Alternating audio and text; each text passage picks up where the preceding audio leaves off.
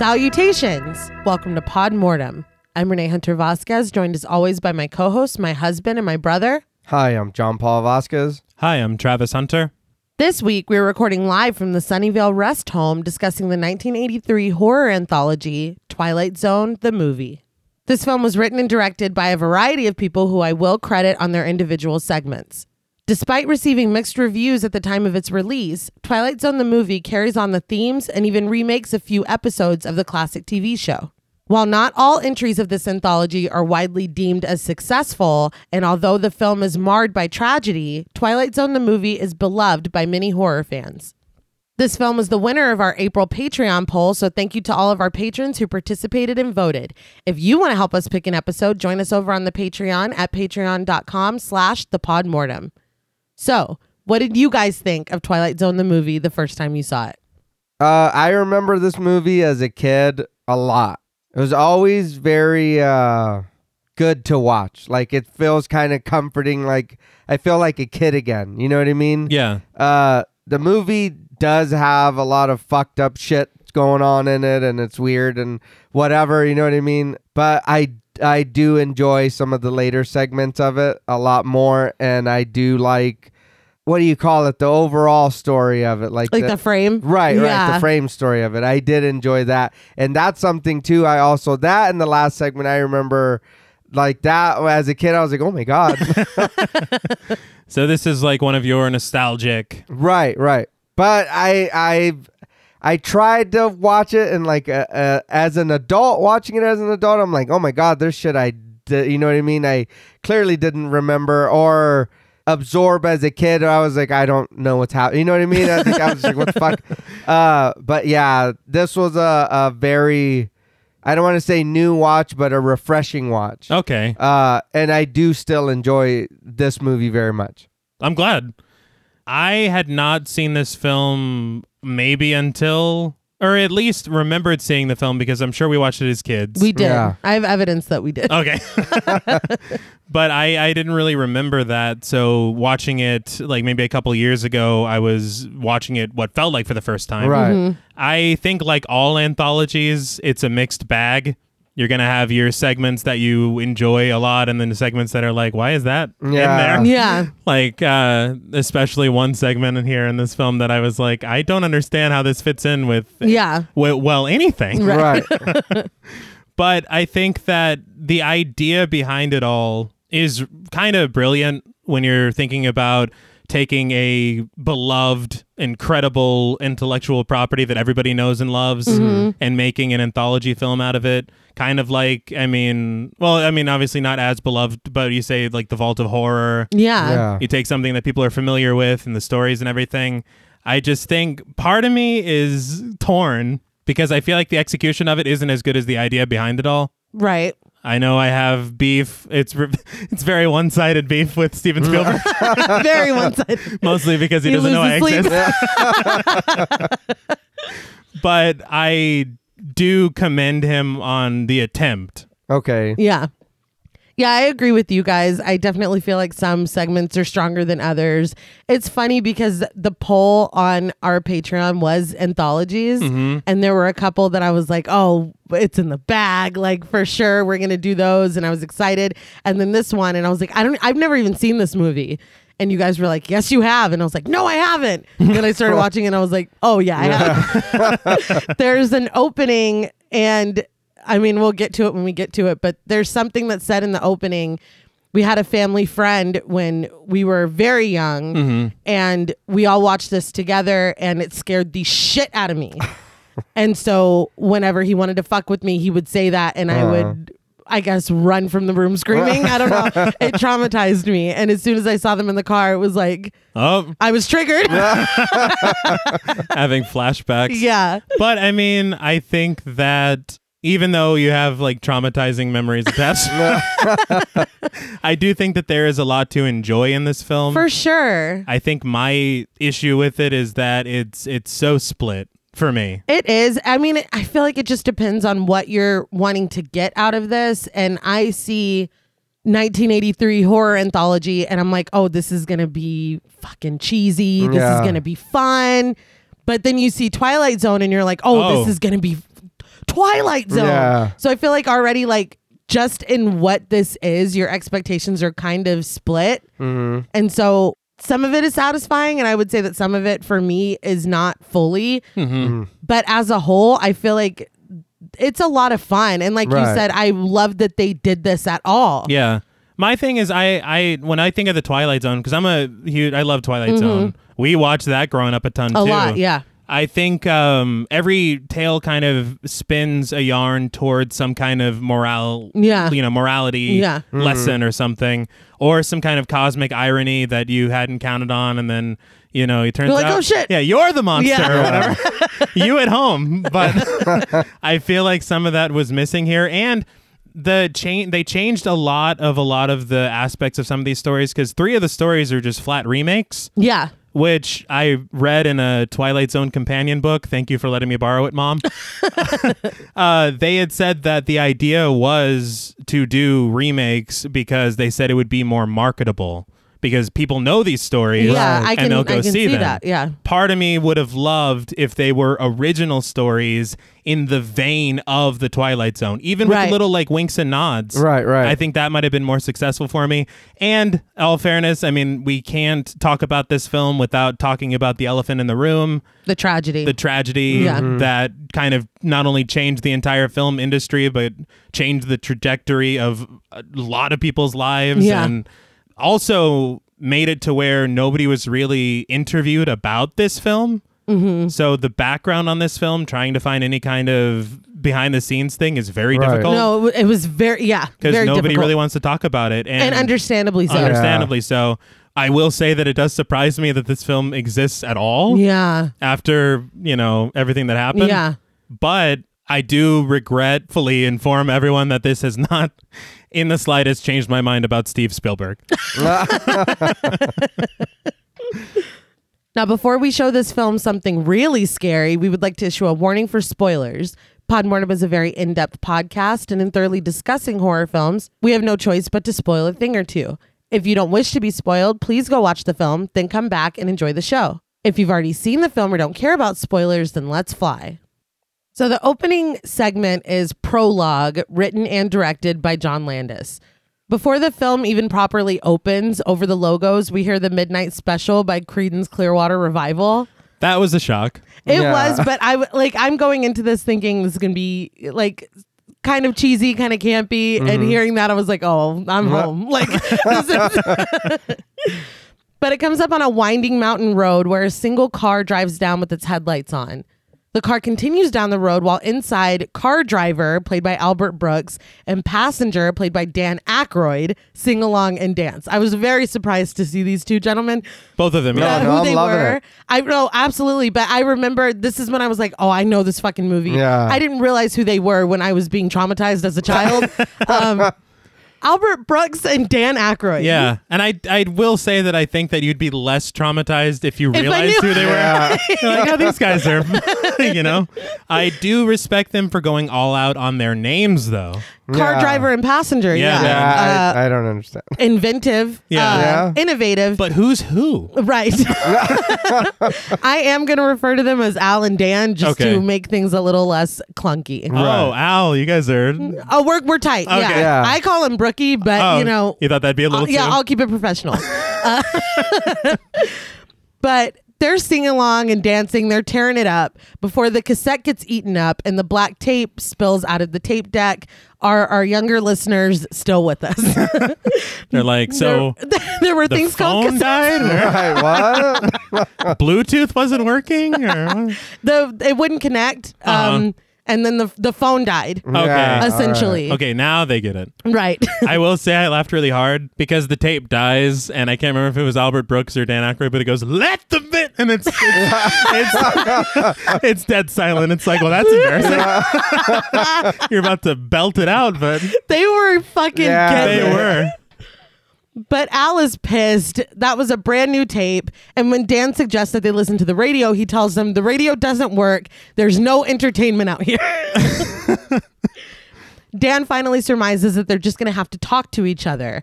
When they decide against small talk, as they already have this is when I was like, is he a hitchhiker? Yeah. Yeah, I Because want to he's know. like, I already know where you're from. I felt like it was very not. We talk all the time. He's like, no, I already know where you're from. Right. But I'm sorry, if you're doing a duet with Creedence, I feel like you guys have been friends for years. See, that's what confused me. No, Yeah. that's the ritual after the song. They become friends. Oh. Yeah, but the song Right. didn't finish. So, this is are still- are you telling me the Midnight Special is friendship? That's what I'm saying.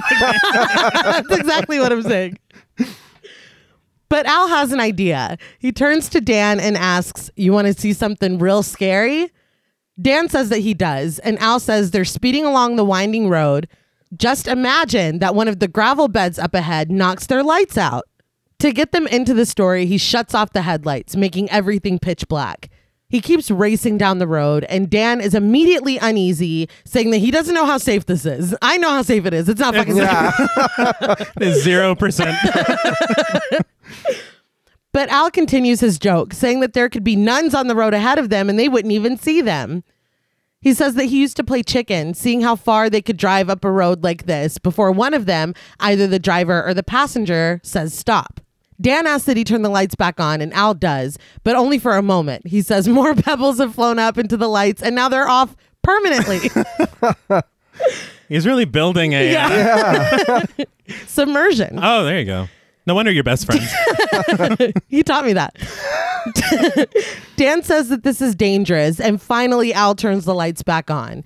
Dan says driving like this is scary enough, and Al agrees, saying that he likes it though. He asks if Dan wants to play trivia, TV theme songs, and Dan is down. This whole part of them humming the songs was fucking hilarious to me. Yeah. I'll admit that I was laughing very hard. But as it continued, I was like, did I start the wrong film? So I wonder if this was like improv, or they were like, just this is what y'all need to do. I could totally see Yeah, that. just go with it. I feel like they Curb Your Enthusiasm to them. Right? You need Here's to cover where this. we're Yeah. going. But get there however you feel. Right. Because there's no way you wrote this down. Yeah.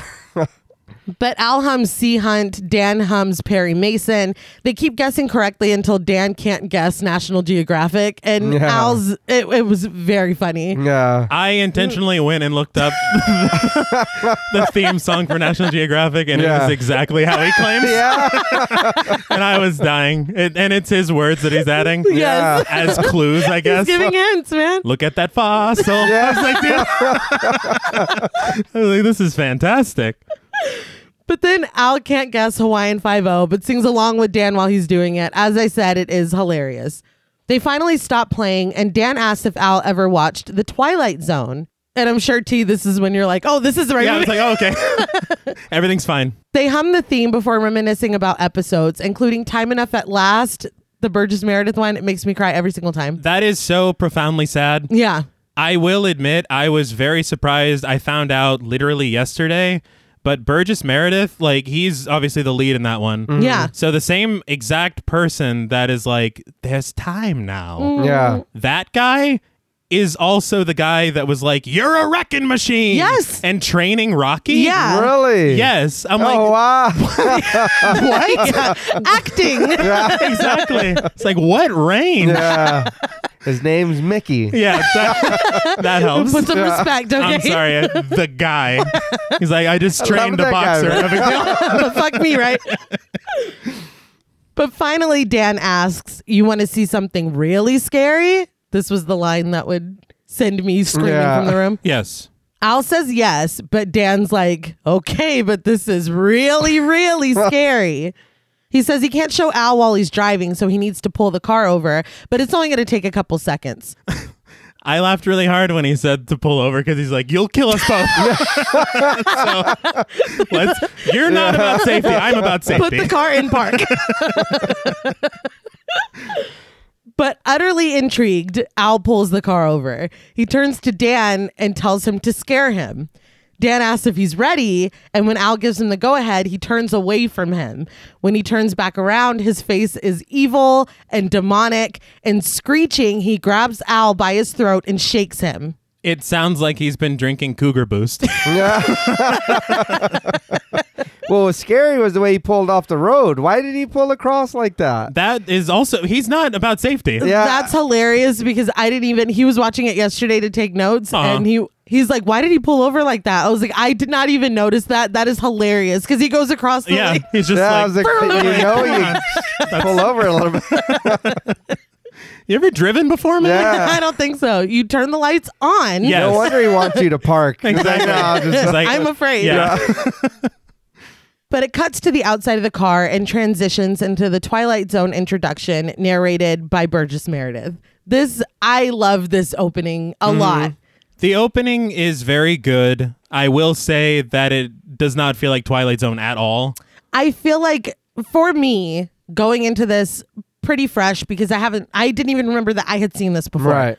It feels like this is our take on this. They were very fucking funny to me. Right. Oh, I they was were. laughing out loud watching them. Yeah, yeah. And then it transitions, like you're comfortable for a second. And to me, it was a little bit of a red herring because Al seems like a fucking psychopath. Oh, he does.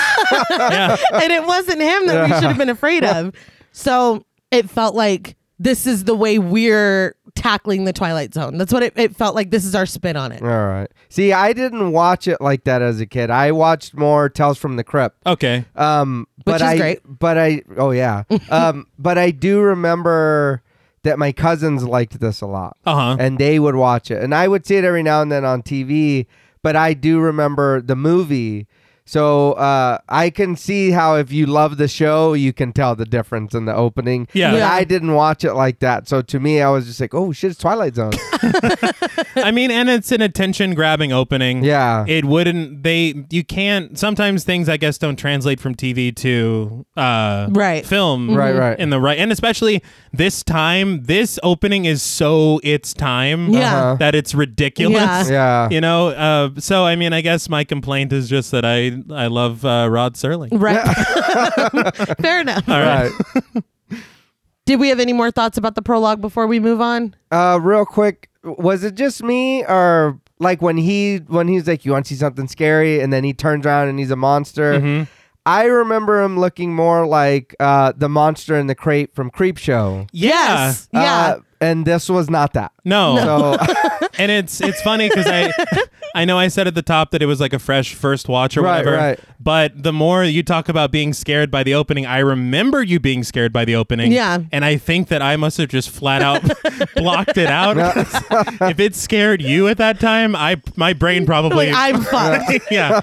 When I was watching it, I had texted John Paul while he was at work, and I was like, "Oh, I definitely remember this now." I was like, "I wonder if it's as scary as I remember." Yeah. And then I was like, "It wasn't." If it was the crate monster. Yeah. Yeah, maybe. But the first story is Time Out, written and directed again by John Landis. So this I do want to call out as the only original one, right? Yeah. All the other three are remakes. okay. And I saw a lot online that they said this was like a kind of repurposing of a Twilight Zone called Death's Head Revisited. Right. But that really has nothing to do with this at all. Okay. It's a lot more in line with one called Equality of Mercy. right. And I can't talk about it until the end. Okay. All right. We'll get there. We'll get there. But Burgess Meredith narrates, telling us that we're about to meet an angry man, William Connor. A car pulls up to a bar as the narrator continues to describe him as a sour and lonely man who is tired of seeing other people get breaks when he doesn't. His own blind hatred is about to catapult him into the darkest corners of the Twilight Zone. We live for it. Right. I was like, ooh. Yeah. So Bill Connor, played by Vic Morrow, gets out of his car and walks into the bar. Immediately, he goes over to a table where his friends Larry and Ray, played by Doug McGrath and Charles Hallahan, sit. Did you recognize Ray from The Thing? Yes. Yeah. He was the one that was looking out the window and he was Yeah. like, ah. Oh. goddamn. But he's the one with the chest. So Yeah. I think that's probably more memorable. I was going to say, I think he did something bigger than that, but okay. Yeah, well, it depends on how you feel. But I do also want to call out Vic Morrow as awful as his character is in this, Yeah. Yes. he is a fantastic actor. Yeah. No, because I hated him in this. Yeah. Yeah. And You got to be a yeah. good actor. But did you know that he was Jennifer Jason Leigh's father? Yeah. Oh, wow. They actually look quite a bit alike, and it was kind of striking watching this now, having watched The Hateful Eight somewhat recently. Yeah. I was like, wow. Man, she was so great in the Hateful yeah, Eight. she's fantastic. She's great in everything. Yeah. But we're not here to talk about That was a detour. Oh, yeah. Oh, on Pod Mortem? No way. But Bill tells them he can't stay long because his wife's relatives are visiting and he's pissed anyway. He didn't get the promotion and he calls the guy who did a Jew bastard. I was like, are we watching American Psycho right now? I was Yeah. like, Jesus Christ. So yeah, he's racist too. Uh-huh. Yeah. You know. But he tries to hit on the server that brings them their drinks and she's not having it. Having the audacity to tell him not to touch her. You know, what's wrong with her? So, what's wrong with her? I was like, because she's like, don't touch me. And he looks like what? Yeah. I'm like, dude, fuck you. Doesn't- like, I- I've never hated someone so deeply, so immediately. Do you remember on Broad City when she's like, how am I? Yeah. In my head, I remember him saying, don't touch me. He's like, what the Yeah. fuck? It's a completely... Yeah, I was furious already. So we got this dude, Bill, Right. racist, misogynist, anti-Semitic. Yes. I mean, this guy's a real jerk. Yeah. Yeah. I was like, Yes. Jesus, dude. I don't think I mentioned he literally pulls her into his lap. Yeah. Yes. I'm like disgusted already. We've had like 15 seconds with this dude. Literally, Yeah. yeah. But his friends try to get him to chill out, but he goes on and on using more anti-Semitic slurs. He's like, it made me laugh because they're like, well, have you been there longer? And he goes, so what if he's been there longer than It's me? like, well, then that's probably why. Yeah. That's no why he shit. got You promoted. fucking idiot. But people at the bar start to notice him freaking out and they turn around. But don't worry, he's not done. His friends make racist comments about Arab people. And if you're still on board with him, he drops the N-word. Hard R. Yeah. I would like to remind our listeners that this movie is PG. Yeah. I didn't understand. Wow. I don't know, but it reminds me of Poltergeist. I was like, did Spielberg just have a hold on the ratings board? He just had a free pass, Yeah. I guess. A man tore his face off. They're like, gee. Yeah, that's everybody could see that. Look, at some point in your life, you got to see a man tear his face Yeah. off. All right? It's a I rite of guess. passage. Yeah. But his friends just laugh at him being fucking awful. Finally, he says it's getting tougher every day to earn a living, blaming it on every other race, of course, except for white people Or his own fucking shit. Yeah. being a horrible person. Yeah. that has nothing to do with it. But he starts to go in on black people again. And bar patron, played by Stephen Williams, Yeah. who we just saw in the new It Right. movies. Uh-huh. Maybe not just. I was like, that was a year ago. Time is a flat circle, man. Whatever. But he looks like the same. I was like, holy does. shit. Oh, yeah. But he comes over and very politely asks Bill if he has a problem. Bill responds that he has lots of problems. Bar patron says that he doesn't care what they think, but his table doesn't want to listen to it. I thought this was Yeah. I was Wow. like, he's very chill. Yeah. incredible. I was very impressed by Bar Patron because there were two wolves inside of me. One of those wolves was very much like, go over there and beat Knock the his shit fucking out of him. block off. Right. Yeah. But then the second he went over there and very politely handled the situation, I was like, that's how that's, yeah, you know, classy Right, as right. fuck. exactly. Words. Yeah. But Bill's friends make apologies and bar patron sits back down with his friends. They ask Bill if he's trying to get them killed, and Bill just continues with his rants even louder. Yeah, just leave, dude. Fuck Yeah. off and just go Yes. somewhere else. I was like, geez. I just don't understand. Like, after having that polite warning, I'd be like, okay, I'm on thin ice. I'm I'm also tripping. a piece of shit. Yeah. I'm just going to go home. Yeah. Bill says that he loves this country. He even fought for it in Korea, and then he devolves into racial slurs again. He sums it up that he really needed that promotion and he was counting on the money. He keeps ramping up, yelling that he's better than all the other races because he's an American. I think he's going to run. His friends tell him to chill out, and bar patron does too, even saying please. Yeah. I'm like, Yeah. this dude is fucking classy as shit because I think I would have blacked out. I don't even know. You wake up, there's blood on your hands. There's a dead racist in front of you. Bill finally storms out, and bar patron apologizes to Larry and Ray, I guess, for who Bill is as a person. He's like, sorry about your boy. Well, he did, and I was like, well, I felt bad because I was like, I'm sorry about your boy, but I do hope he gets shanked in that alley. And it made me laugh that Ray, like, he's hearing all this horrible shit and chiming in. But then whenever Bill is starting to talk about his time in Korea, he goes, hey, like, come on now. Yeah. It's like, That's too far. he has been horrible. He Yeah. started over the line. Yeah, so I don't know. No, it's unbelievable. But when Bill steps out to the street, though, it appears that he's in Nazi Germany. Flags with swastikas hang from buildings, and he looks around in disbelief until a car full of policemen pull up. I think because of what we hear later, I think this is Nazi-occupied France.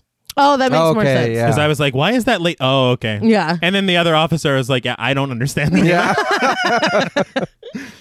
Two officers, played by Renier Peets and Kai Wolf, get out and look like they're talking shit to Bill in German. Right. I think they're kind of like, what's this? You know, like Yeah. kind of Yeah. trying to figure it out. I will say, the way that Bill's been acting, when he saw these Nazis, I'm surprised he wasn't like, oh, a friendly face. Can you help me get back to this? They take his wallet, though, and are dumbfounded by the credit card inside. They're equally confused by his California license. They try to force him into the car, but he runs, narrowly escaping being shot by them before actually being shot in the arm. Well, hold on though. Can we just real quick? Okay. What's up?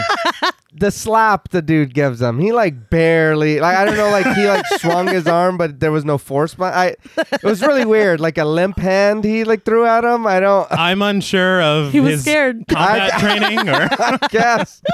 I did laugh that he pulls out like his straight up MasterCard. Yeah. And he's like, Was was is That just cracked me up. But Bill hides in a pile of trash in the alley, and they walk right past him, guns still drawn. They blow a whistle and run away, and Bill finally climbs out of his hiding place holding his bleeding arm. Like, he was fucking shot. Yeah. When he called out, I was like, oh, yeah. Yeah, that's real. Shit. I did like, he's running from Nazis right now. Yeah. I did find the music to be a little playful. Yeah. Yeah. So on IMDb, it says that it's Jerry Goldsmith. Right. He did the whole film. See, and that's what I was confused about as well, because I've read conflicting things that some people say that he did 3 segments out of 4. Yeah, I couldn't find anybody else to No. credit with it, but we've praised Jerry Goldsmith a lot for other films, and this isn't bad, but there are moments where the music is very whimsical when I feel like nothing whimsical is happening. Not at all. The whistles continue and officers continue to yell, so Bill quietly lets himself inside of a building. He goes upstairs, and when he hears voices coming from behind a closed door, he lets himself in. 2 children sit at a table, and a mother, played by Annette Claudier, drops a bowl of salad in surprise when she sees him. I don't know why we needed to see all the salads business.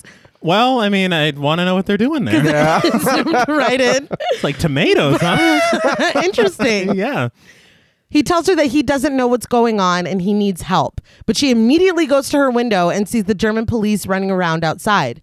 She calls to him in French that a Jewish man is here. I looked it up because I was like, what is she saying? Yeah. And when he can't convince her to stop, he just runs out.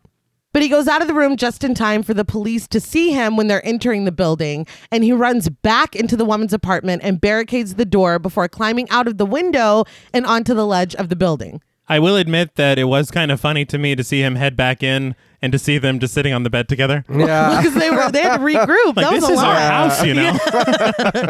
Also, him being on the ledge is giving Cat's Eye. Yes. Which is the film that I thought was going to win the ball. You're like, hint, hint. The woman cowers on the bed with her children while the police break the door down. They try to reach Bill on the ledge. One policeman even falls, maybe to his death. Dude, I don't. Ground below. I laughed so hard because like he steps out for not even, he gets 1 foot out and fucking banana heels it. Just auf Wiedersehen. And this is probably the most inconvenient ledge for trying to get away from people. Oh, yeah. Yeah. Because you literally, it's not even a foot. It's like 6 inches of windows on both sides. But a huge group of cops pull up and start shooting at him, seemingly missing him on purpose to tease him. Right. They're like having a great time. But Bill screams as he twists away from the gunshots and ends up falling off of the building. He doesn't land on the street, though. He lands in dirt. And when he turns around and looks up, he's surrounded by KKK members, two of which, played by John Larroquette and Eddie Dono, stand in the forefront without hoods on. He's like, guys, thank God you're here. These Nazis were chasing me. But they identify him by calling him the N-word. Again, hard R. PG. Yes. Yes. Before grabbing him up and dragging him to a burning cross. They spot his gold watch and steal it, assuming that he stole it. Really adopting the mentality that fucking Bill had at the beginning. Bill protests that he didn't do anything wrong, but is told that he's going to be hanged. They throw more anti-black racial slurs at him, but he protests that he's white.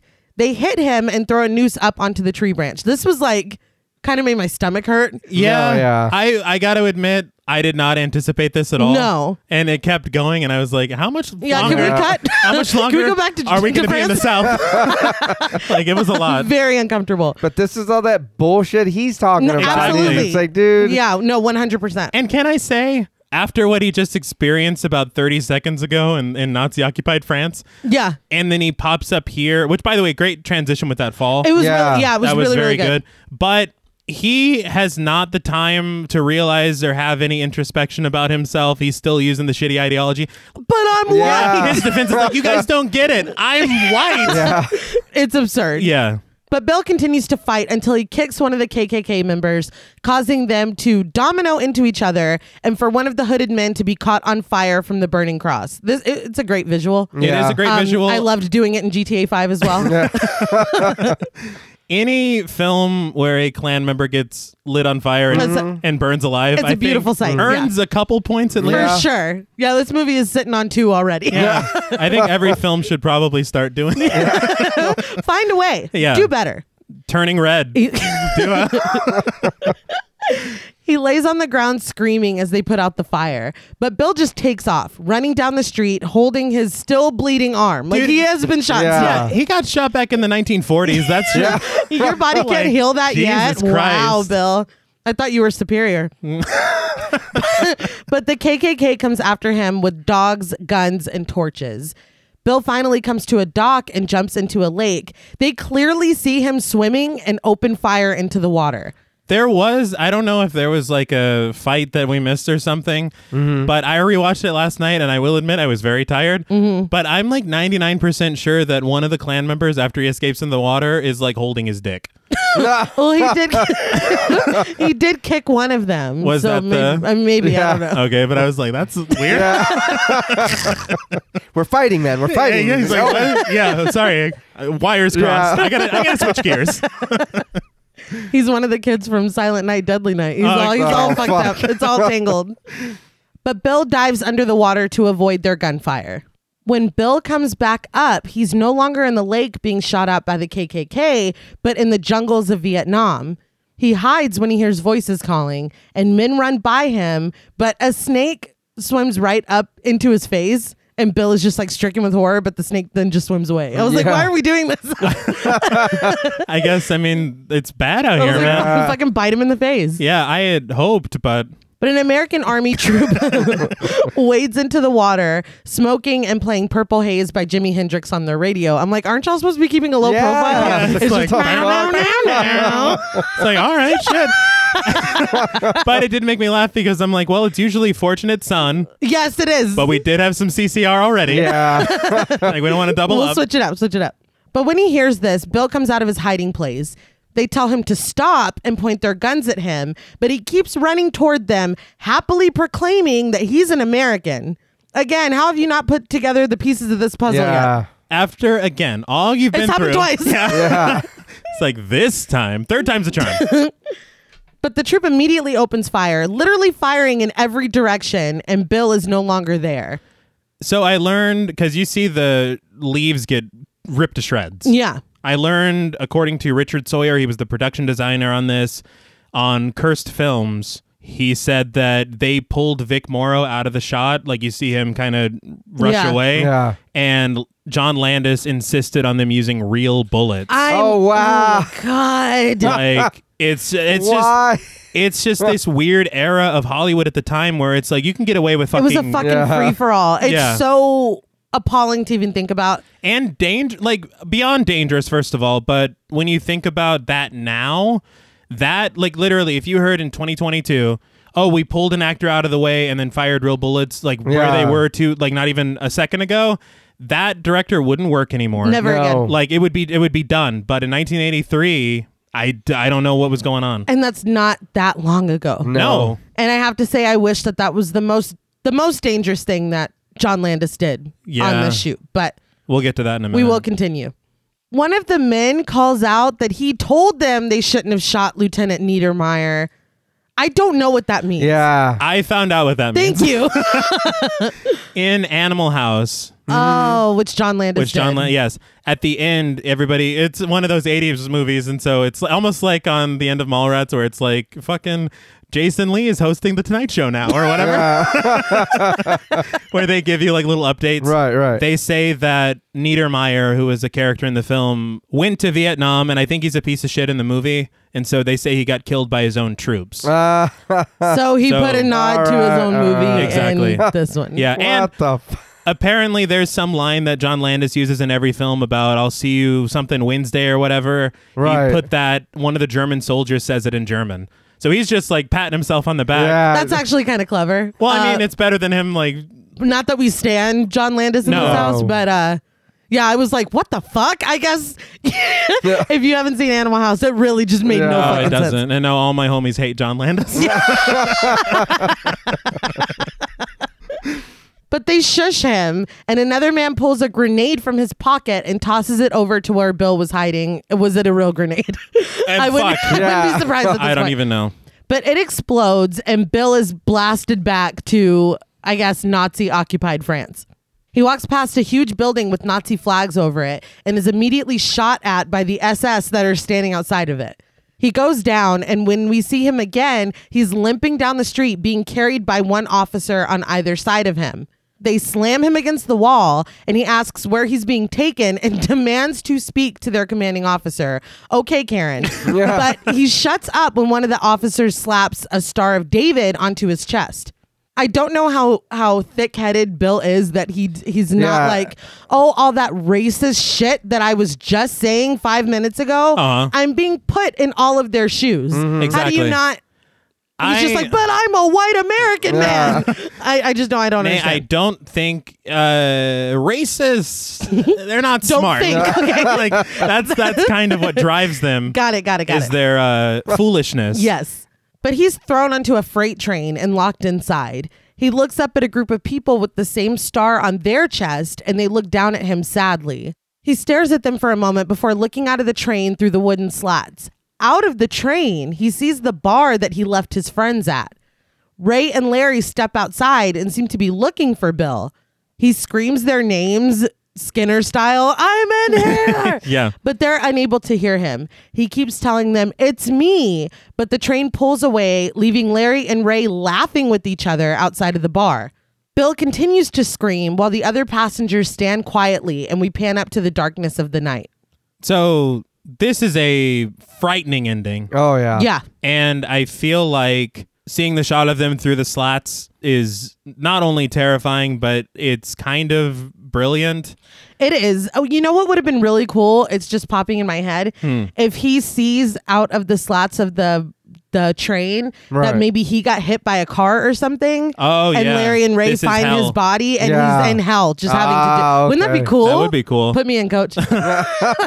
I will say, and this is going to be not really, it's going to be an open-faced compliment sandwich. Not open faced. So, well, because there's a lot of meat in this one. So there's going to be a small amount of bread, what I'm going to say right now, which is... You're cutting carbs. Yes. It is a lettuce wrap. But I feel like this is what I had in mind for a Twilight Zone movie, Yeah. where you have it to where it is an original story for the most part, taking ideas from the series and creating something that has a bit of comeuppance and cosmic irony. Right. And I feel like that's what I wanted. I do want to talk very quickly about Equality of Mercy, which you'll understand why people might think that they're somewhat related. Because in Equality of Mercy, it's World War II.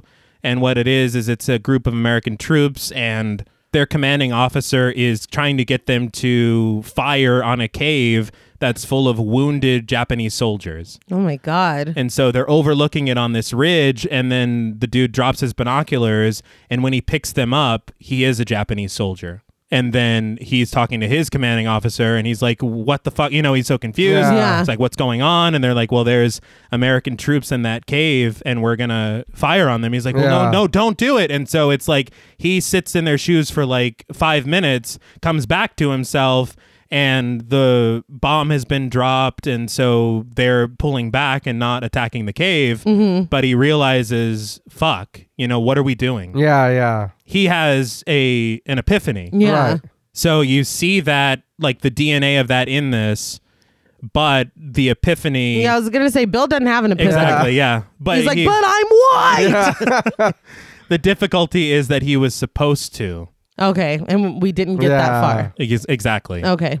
I guess now is as good a time as any to discuss the tragedy that happened while shooting this. There's a Cursed Films about it on Shudder. Definitely recommend watching the episode.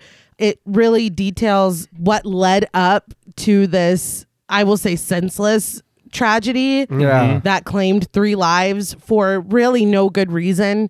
So for those who don't know, I don't know how much detail we want to get into here because, you know, we're trying to keep it light. Yeah. But keep it funny. right.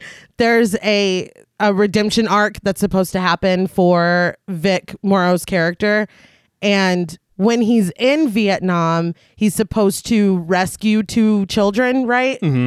And I guess John Landis had envisioned this really crazy scene where there's a helicopter and there's these explosions and it's all happening. I mean, I guess they were filming it at like 2 a.m., right? Yes, they were. And you can't have children legally out here doing all this shit, especially at that hour, you know. So he, I guess, had the idea that he was going to just under the table hire some kids, which he did. And they did the stunt. And again, this is extremely dark, but all 3 of them were killed. Vic Morrow and both of the children.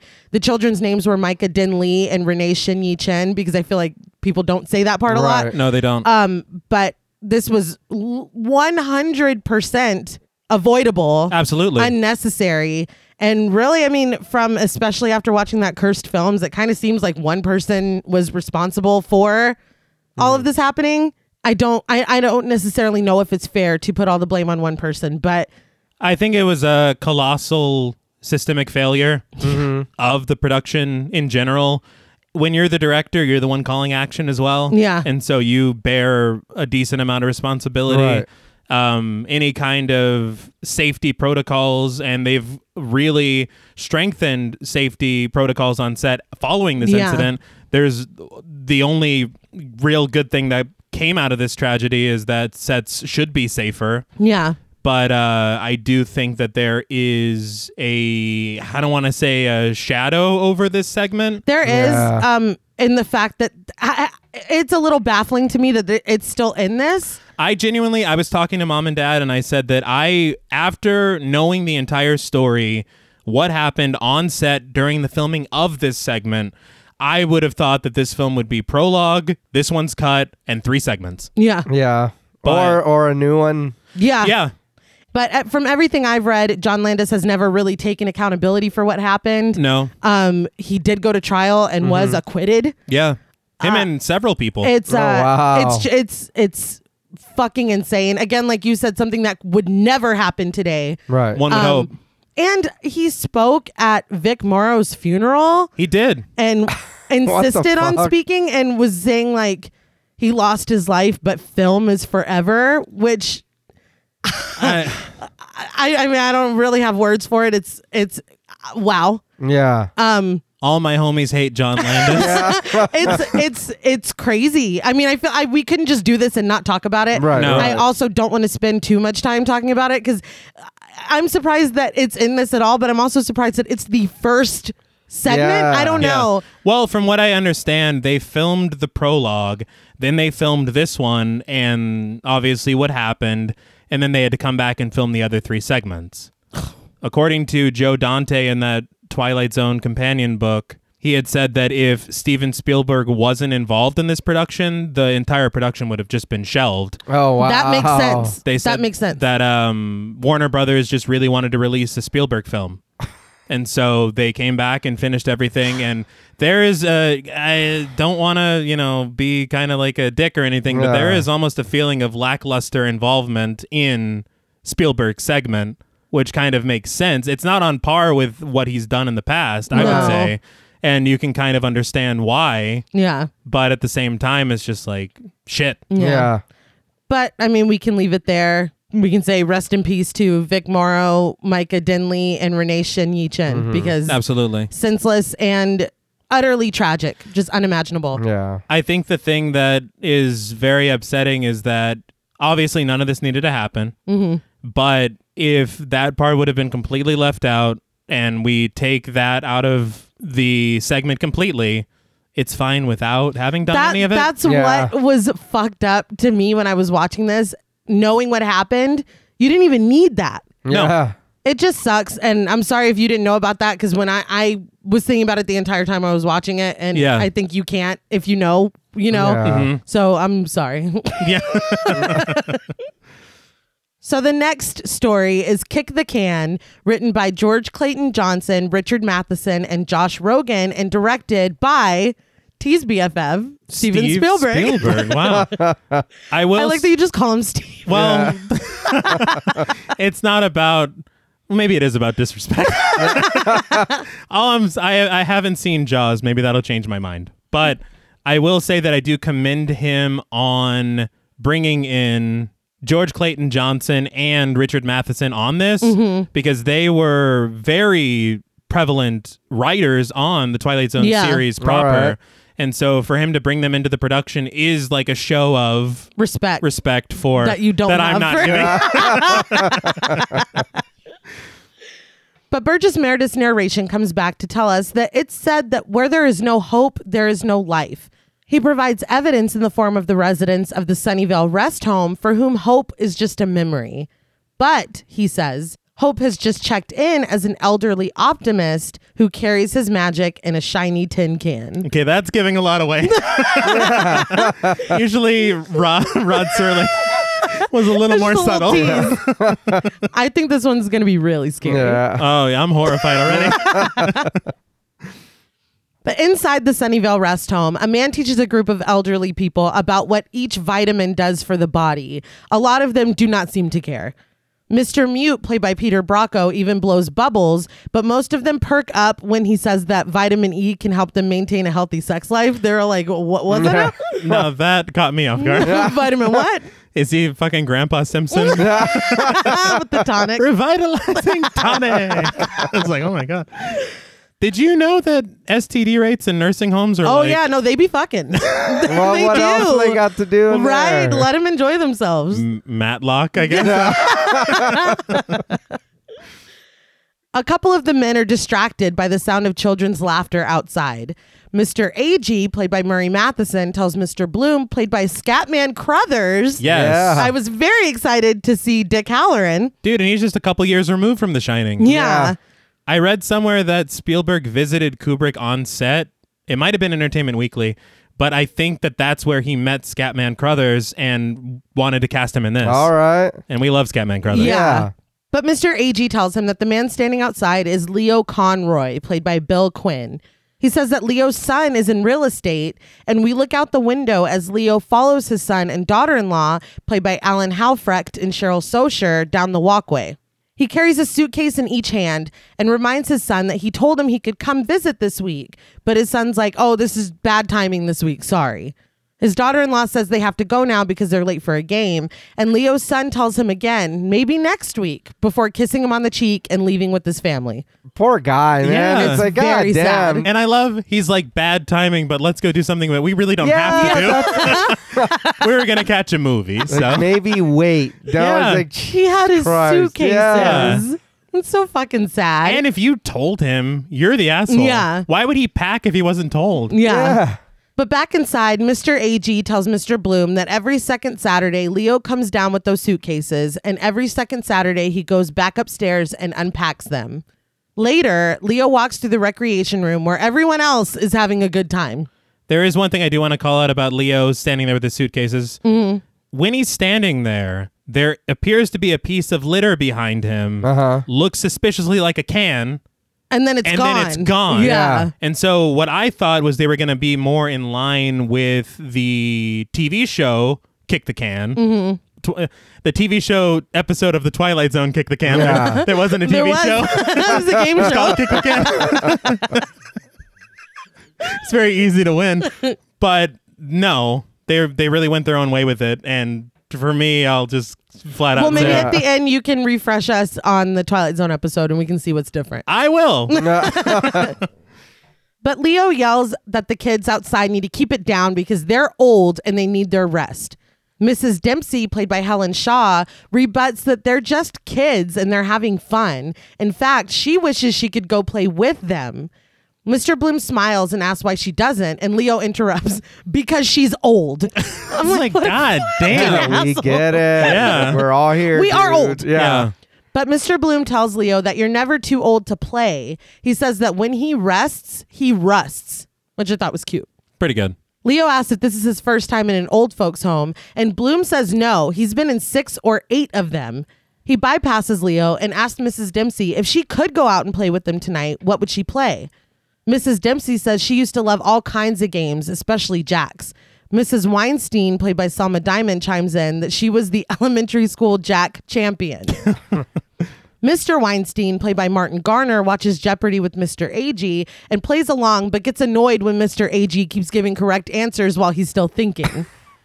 Sorry to derail the episode of Jeopardy, but I did want to call out Murray Matheson, Yeah, who's Mr. playing Mr. Agee. Agee. He was the clown in the Twilight Zone episode 5 Characters in Search of an Exit.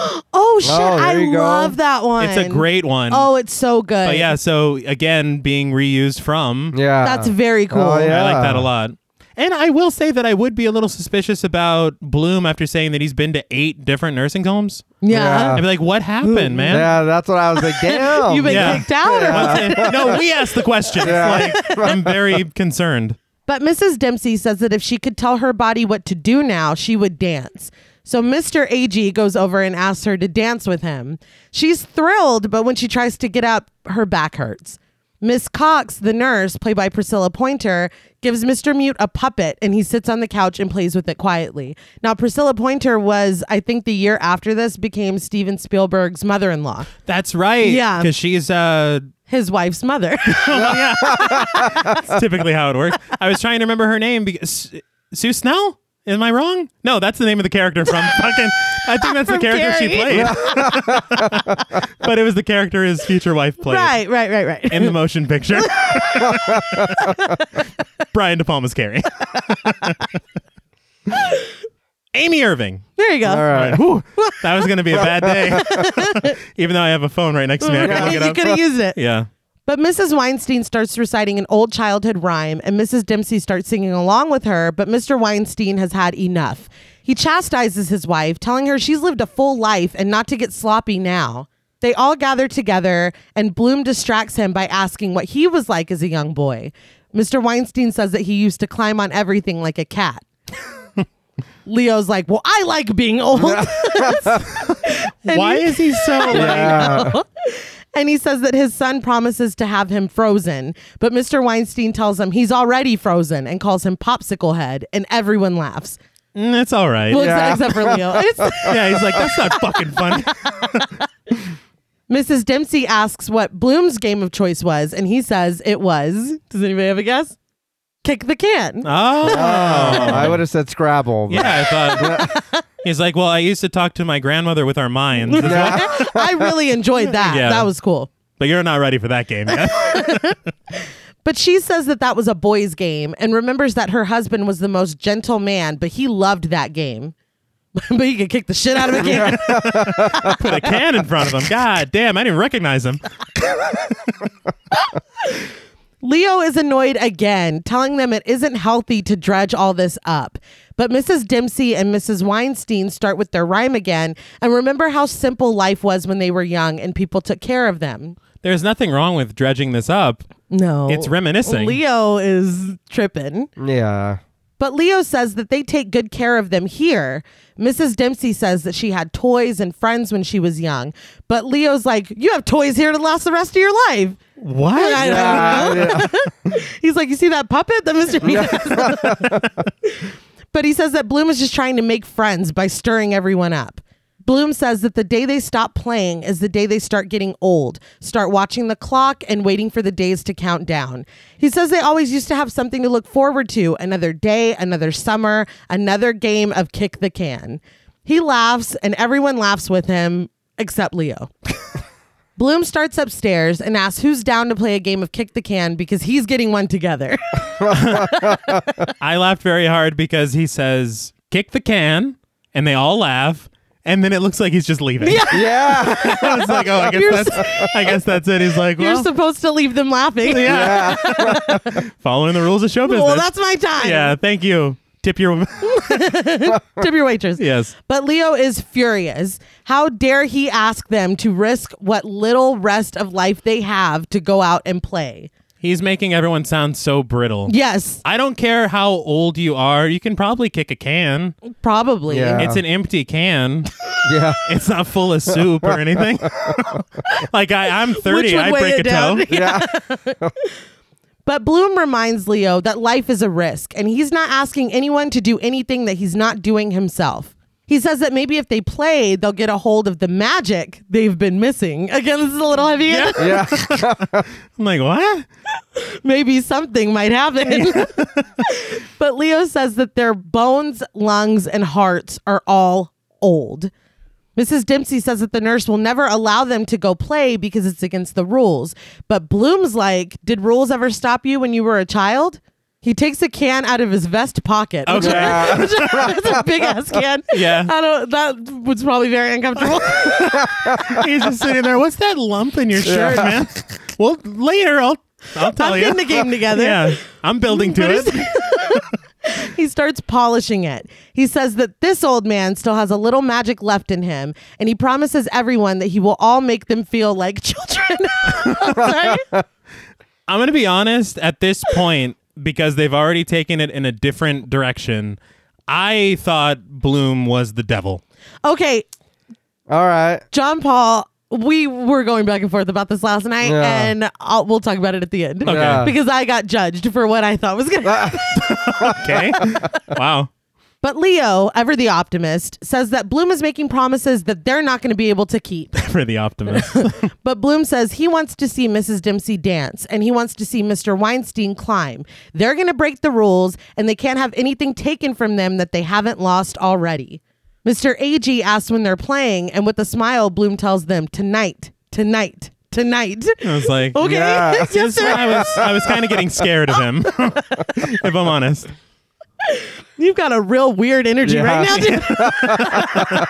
I know you're new here, but man, But Leo's like, well, don't bother waking me up. He's like, bitch, nobody wants you to Yeah. come play with you're not us. invited. So Yeah, no shit. You can't sit we with weren't us. going to. Bloom heads upstairs and everyone but Leo watches him with a smile on their face. That night, Bloom tiptoes past Leo, who's asleep in his bed, to wake up A.G. in his own bed. I'm like, are they all sharing a room? it appears that Yeah. way. I do have to say now, it just hit me, but in a fucking segment about the elderly and youth and recapturing and all that stuff, we said some stuff was on the nose, but to have a character named A.G. Yeah. And then he wakes up Mr. Old. Yeah. That's kind of a lot. But when he wakes up Mr. Mute, he gets a flurry of bubbles in response. They all tiptoe outside, minus Leo, of course, giggling. Mrs. Dempsey holds onto her cat as they line up. Bloom gives his can one more polish before dropping it onto the ground. It's going to get dirty in a minute, guy. Anyway, but he turns and counts to 10 as the rest of them run and hide. It was at this point I realized I do not know how to play Kick the Can. Yeah, I didn't know what was going on. I thought you're just supposed to kick the can. Yeah. It's like whoever kicks it furthest. I don't know. I had a very rough idea. I thought it was more like hacky sack, where you just kind of I guess. kicked it back and forth. It never left the ground. Don't get me wrong, but I was gonna say I don't think that's it's like, oh my possible. god, that can had an edge. Still had the lid on it. Yeah, goddamn. Timeout. That's how you lose, I guess. I guess whoever bleeds first loses. They drew first. But Bloom finds AG immediately. But as they joke, Mr. Mute takes this opportunity to kick the can, and Bloom is it again. Again, I don't understand these rules. So it's also a game of tag. I don't know. It's hide and seek and tag featuring a can. Okay. I'm not sure. The can is the central to The all core. of this. Yeah. I don't see how you're not getting this. Everyone is having a blast, laughing and yelling as we see Leo asleep in his bed. But their voices suddenly transform from their normal voices to those of children. And in his sleep, Leo mutters, "Damn kids." Back outside, we see that they're running around and playing, but they are children. Young Mr. and Mrs. Weinstein, played by Scott Neems and Tanya Finmore, realize this first, and Bloom, still an old man, looks at them smiling. He tells them to go play. Young AG, played by Evan Richards, runs by using his cane as a sword. Now, don't ask me why he's a fucking teenager and the rest of them are small children, because I do not know. I don't know either. I was confused about that too. I was like, why didn't they all age the same? I don't know. And this kid is definitely not British. No, yeah, he's not. And young Mrs. Dempsey, played by Laura Mooney, giggles as she holds onto her cat, which is also a kitten again. Well, I was mean, like, the cat didn't kick the can. the cat ate what was in the can. Young Mr. Mute, played by Christopher Eisenman, watches as Mr. Weinstein climbs up the side of the building. Mrs. Dempsey and Mrs. Weinstein swing together until AG runs over and picks Mrs. Weinstein up, running away with her. Now, they were kind of flirting in the nursing home, and so I was like, AG, you can't do that shit. No. And Mr. Weinstein was ready to whip some ass earlier. Well, yeah. He was. It's like, Mr. AG, buzz in. Who is about to get their ass kicked? That's my final fucking answer. Wait, that's Who Wants to Be a Millionaire. That's my final Jeopardy. And I'm waging it all. All of it. Yeah, every penny. But Mr. Weinstein calls down from the building for AG to let go of his wife. See, I told you. They all run, playing together, as Bloom looks on and smiles. Mrs. Weinstein sings her song while she jump ropes, and whimsical music plays as AG and Mrs. Dempsey finally share a dance. They all take to being kids without the sheer horror that it deserves. Yeah. No, I'm 32 and I would be fucking terrified. I've had nightmares of being a kid again. I'm just like, am I starting over? Is it the 90s again? Is it? I have so many questions. Yeah, and can you imagine, god damn, if you're like fucking like 10 years old and 2022, whatever year it is. That's I have sucks. a 10-year-old at 20. Yeah. I apologize to I don't know. They have like tablets and shit, dude. I feel like they got it made. my poor niece and nephew. Bloom takes a seat and watches them, applauding and smiling. AG runs over to him and says that he doesn't mean to seem ungrateful. I don't mean to seem ungrateful. It's like a stage production. But he wants to know why Bloom didn't go with them. Bloom admits that he learned a long time ago that he only wants to be his true age and just try to keep his mind young. This is where I almost thought it was going to take a sort of Pennywise turn. Yeah. Because you have this old man who is seemingly going to he's been to 8. Right. Yeah. And if he's like tricking these old people into being young again, and it's very easy to do because youth is very enticing. Exactly. Right. And now that they are youths, now he can eat them. Well, he's like, all right. You know? He tells them that all their wishes came true and they're children again with their whole lives ahead of them. But I feel like that messaging has the it's giving, well, this is what you wanted, right? Yeah. It's like monkey's Yeah. paw. I don't know. I was like, we'll talk about it. Well, no, because it feels almost like, again, a deal with the devil. Yeah. Yeah. Because it's like, oh, I thought you wanted to be. Yeah. That's what Children. you asked Yeah. for. So what's this shit? Yeah. Nobody told you to kick the can. Yeah. You fake British bastard. But Mrs. Dempsey whines that it's cold and she asks who's going to take care of them. Mrs. Weinstein says that she and her husband can just go to their son and tell him who they are. AG tells them to think everything over. Being young again means having sex again. I'm like, No. dude, these are babies. Yeah. Dude, he goes, I'm trying to remember the exact line, but he's talking about like all the stuff that they can do as Yeah. kids. And he's like, we're talking about sex? And I'm like, no, we're not. Nobody Nobody's your age here, dude. Yeah, It's no. already- Nobody once said, and then he winks. Yeah, you need to chill. Yeah, Yeah. this dude, and put a fucking shirt on. Yeah. You don't need to be blasting them nips. Like nobody's. I just don't get it. And I laughed out loud because I was like, oh, so I guess Mrs. Weinstein just always talked like that. Yeah. We'll go to our side. Like, Yeah. well, you're a You're little speaking girl. like an old lady. Yeah. I'm sure they just were like, be like her. Yeah, Copy probably. her. But Mrs. Dempsey is heartbroken. Her husband isn't here, and now she'll never meet him. She's devastated when she realizes that in her transformation, her wedding ring fell off. She didn't ask to turn young again. She only wanted to dance. She can still be old and dance, which that is all she asked for. That's Yeah. very true. Mr. Mute says that he's not going to school again. Mrs. Weinstein remembers her father's death and seeing Haley's comet when all the kids were told to go outside. She says that she doesn't want to lose all of her loved ones again. This was confusing to me because aren't they young again now? Yeah. Or are they starting over? Like, it's all very muddled. Wait, but then what? Does that mean their family? But then that would mean she Yeah. can meet dude again, not the boxer, whatever she said. But she can Yeah, meet him. no, her Jack husband. Dempsey, not the Yeah. boxer. Yeah. So, but now She's saying, like, in this timeline, he's already dead and I'm young again. Yeah. But then Mrs. Weinstein's like, now I got to see my father die again. It's like, no. like nobody- Y'all no, both yeah. can't be right. That doesn't Yeah. make sense. I think there might have been a miscommunication Yeah. here. I'm confused. And Bloom's just sitting there like, uh-huh. Yeah. Like, confirm one. I never touched the can, so I.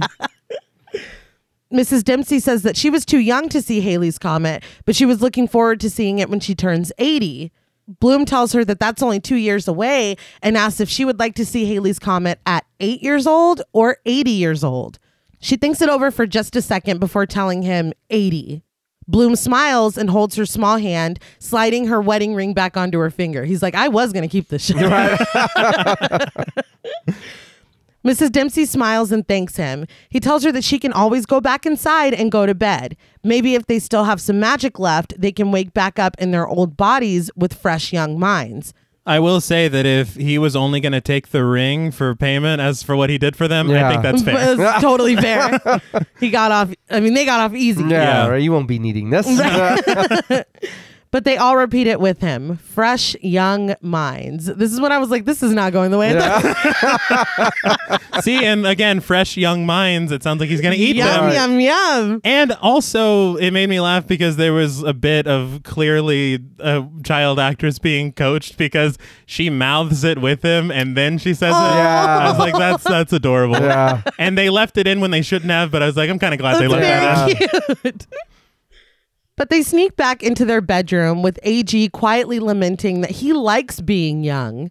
They plop down on their beds, waking Leo. He, like cartoon, rubs his eyes Yeah. He does. and stares at them in disbelief. Mr. Mute blows bubbles in his bed while Mr. Weinstein calls him Popsicle Head. He's like, it's me. Yeah. It's the clothes are a dead giveaway, Yeah. but okay. Remember earlier when Yeah. you said... You're frozen or whatever. Yeah. Leo says that there are kids in the bed and rushes to Bloom, who only laughs. Leo runs away, and when he comes back with Miss Cox, everyone is old again. This is still me thinking Bloom is kind of a jerk because he's laughing his ass off before He is. Yeah. Mrs. Cox gets in there because he's like, guess what I'm Yeah. going to do? It's going to make him look crazy. I guess I can like say it now because they're all back and safe, but I thought that when the next morning came, they were all going to be dead. Holy shit. I They're told, just putting sheets over. Yeah. I know. told John Paul, and he was like, and they'd be like, this is just like at the blah blah blah home because he keeps going from place to place, but whatever. She's like, all 6 in one night. Yeah. Like, John Paul's like, why would you think that? well, No, I mean, why? it's the goddamn It's the Twilight Zone. I get it, but I mean, what does he get out of it? He's killing these He's people. having fun. But Miss Cox looks at Leo with a smile, who insists that they were all young. She tells him that they're old now, but at this moment, AG pops out from under the covers, still young. Yeah. And then he does a fucking sick backflip over to the window. All right, quit showing off. This is. I was an acrobat. Miss Cox yells at him for coming in here and scaring all of them. She calls him a ragamuffin. Which is just fantastic. But Leo pushes past her, walking toward AG with an expression of disbelief. Which I'm like, how does he recognize him? But Miss Cox doesn't. But whatever. Yeah, that's true. Yeah. Isn't he like your patient? She's like, child, get the fuck out of here. Yeah. Like, I don't, but you little whatever. ragamuffin. It's like, come on. But he asks AG to please take him too. This is heartbreaking. Yeah. It's like, you were the one that said you loved being old. They're lighting his eyes like Dracula. Yeah. It's very sad. They're like, and this is where the tears go. But AG's like, I can't. He says that Leo will have to stay here with himself. He says that there is a destiny and he's sorry. And then AG just leaves. Yeah. Yeah, he's fucking Peter Pan. He just takes off. Yeah. What the hell? Inconsiderate. He's like, tally ho. He just leaves. I laughed so fucking hard though because Conroy is just gutted at this happening. Yeah. And then you hear AG outside. It's wonderful being young again. I'm like, dude, you're rubbing it in. You don't have to do all that. I bet Conroy would enjoy this. A little salt for your wounds. Yeah. You can think it. You don't have to say it. You don't have to scream it into the No. night. And he's flying. It's like, what the fuck? Where did he learn to do that? That was in the can too? God damn. But with his eyes full of tears, Leo says that he's ready now. AG's voice echoes, like he said, yelling how wonderful it is to be young again. That is fucked up. Everyone gathers around Leo, holding him as they stare out the window until Miss Cox closes the curtains. Later, Leo is outside alone playing Kick the Can. Bloom steps. I don't know. I guess he's not playing kick. He's just kicking a can. Yeah. Nobody's hiding or tagging or Apparently, whatever. it's a very complicated game. He looked very happy playing it though. Yeah. Part of me was wondering if he's like, come on, That's how I took it. do your magic. Bloom steps outside with his bags, turns to us with a smile, and says, "He'll get it." And when you say turns to us, Yeah. he No, the looks, camera. Yeah. he looks downlands. He was talking to me. Yes. Don't worry, Nay. He'll get it. We see the old folks bustling with new energy now, making plans. But Miss Cox runs around the grounds looking for Mr. AG. That pissed me off. She's Yeah. like, where the fuck is he? like- He chased him off. Yeah. Yeah, you called him a ragamuffin. Has nothing to do with that British child I met last night. That was in AG's bed. And Conroy was saying something about them turning into children. Or? Unrelated, All right. unrelated. But with his bag in his hand, Bloom steps away from the Sunnyvale rest home, singing a song and running a stick along a fence. The next time he stops is at the Driftwood Convalescent Home, where the old folks sit lifelessly outside. Nurse number 2, played by Elsa Raven, greets him happily by name as their new guest. And that's it. Yeah. So what did you guys think of Kick the Can? So he's just going from place to place, turning everybody young if they want, or Yeah, they have a choice. I was really waiting for the other shoe to drop. Yeah. And it doesn't. No. I feel like this is it's a very I guess Spielberg story. Right. I just don't know that it has its place in a Twilight Zone film. And especially the massive fucking pivot from what we just saw Yeah. in the first segment Yeah. where there's slurs and like serious implications. Right. Yeah, maybe the order It's makes very it even weird. more. Yeah. Maybe if you have to have this one, do it first and then let them get darker and darker. Yeah. I don't know, but I was like, that was cute. Right. Like I thought it was a cute But story. it just feels like a random short film tacked yeah, it's into just the. like, okay. Yeah. I mean, I am here for Scatman Crothers. Right. I appreciated Absolutely. that. So it's still like charming and I appreciate seeing him and it's a cute little story, but yeah, I was like, okay, but who's gonna die? Like he's the devil, right? Yeah, of like, course. I was waiting and waiting and waiting and then it never happened. Well, And he's just going to the next one. would you like to hear about the original? Yeah. So Mr. Bloom doesn't exist. He's not in the story at all. Okay. All it is it's an old folks home, a guy named Charles, his best friend is Conroy. Charles sees these kids playing with the can, and then he takes the can. He realizes... He takes the can? Yeah, he's like, give me that fucking can. No, he's not. But he gets the can, and he realizes that he can feel young if he acts young. And so it's trying to get all the other people in the old folks home to join him. Right. But Conroy, of course... I was going to ask, is he still an asshole? He's not about it at all. But one night, after he convinces everybody, they trick the nurses, they sneak out. They're out playing, and Conroy wakes up, and he hears children out playing with a can. So he runs outside, and he sees Charles. All of them are children. Yeah. And they're about to just head off into the night, and Conroy realizes that he fucked up and that he missed his chance, and he's like, please take me with you. Yeah. And Charles doesn't recognize him. Oh, wow. And so all of the residents just run off into the night as children. Yeah. And Conroy is left alone. See, that's more of like what the vibe of Right, the Twilight Zone. No, that's stupid. Oh, wait, it worked? No, take me with you. Yeah. Oh, I can't go. Yeah. Like that's more the vibe. Yeah. This was Right. just like, nah. Like, Yeah. that's good. Because he's like, oh, he'll get it. Yeah. Yeah, it's like, what? It loses the irony Yeah. and the tragedy. All right. And I gotta call it out, I can't not, but there is a bit of a trope going on with Scatman Crothers. The magical Negro. And yeah. I wasn't going to bring it up, but yeah, you're right. Yeah, and this story doesn't need that character. Right. No, but it's 1983. T. Oh, okay, well, all right. But I just think that it is just kind of, I mean, probably my least, not probably, it is my least favorite segment in this film. I just don't, it just doesn't fit. It doesn't fit to me. I just figured because it was had like a supernatural to it that it was fine. You know what I mean? And it does have that. It does. It has the little magic or whatever. So I was like, okay, maybe this is kind of just, it's not a normal thing. You know what I mean? So I was like, okay, different dimensions, whatever. I was like, so I guess it fits in. I mean, it is odd to have this such a, I want to say feel good, but it's, Yeah. No, it but is. dude still kind of got, you know what I mean? But he was happy with the can at the end. Yeah, I guess. No, and he'll get it. Scatman wow. Crothers He told told me you Yeah. specifically. that he's going to get it. He's like, tell your brother and your husband It's fine. it's fine. Well, Laura. Yeah. I mean, I also read somewhere, I can't remember where, but they had said that originally Spielberg had thought of doing The Monsters Are Due on Maple Street. Oh, I love that one. And I feel like that would have fit better. You got the paranoia. Yes, Right. I You love know, that one. It's not that one is, well, no, I think it's a better story. Yeah. It's on, and it's, again, if you're doing these remakes simply because everybody recognizes them, Right. Monsters Are Due on Maple Street is one of the most well-known. Yeah, it is. But, I mean, they also said that he shot this in 6 days.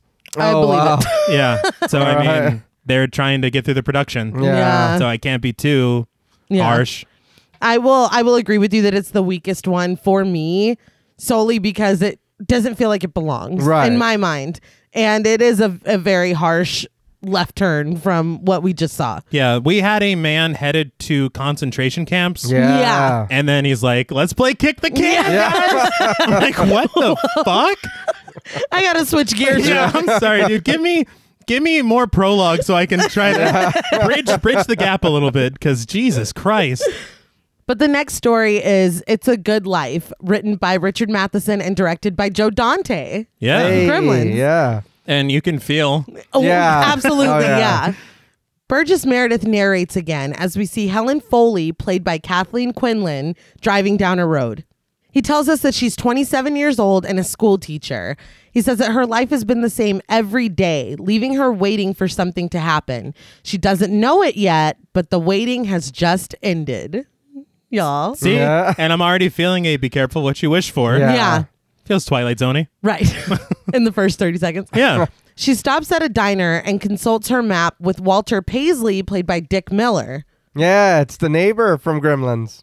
Oh, Yeah, fuck. Yeah. I didn't even realize that until you said that. I didn't even, yeah. The racist name. Yeah. Yeah. But when she says she's lost, he tells her that she's not. She only missed a turnoff. He gives her directions on how to get back on track. He stops, though, to chastise a kid, Anthony, played by Jeremy Licht, to stop beating on the arcade game that he's playing. Anthony says the game's broke, but Walter says he doesn't make the game. He just takes the quarters.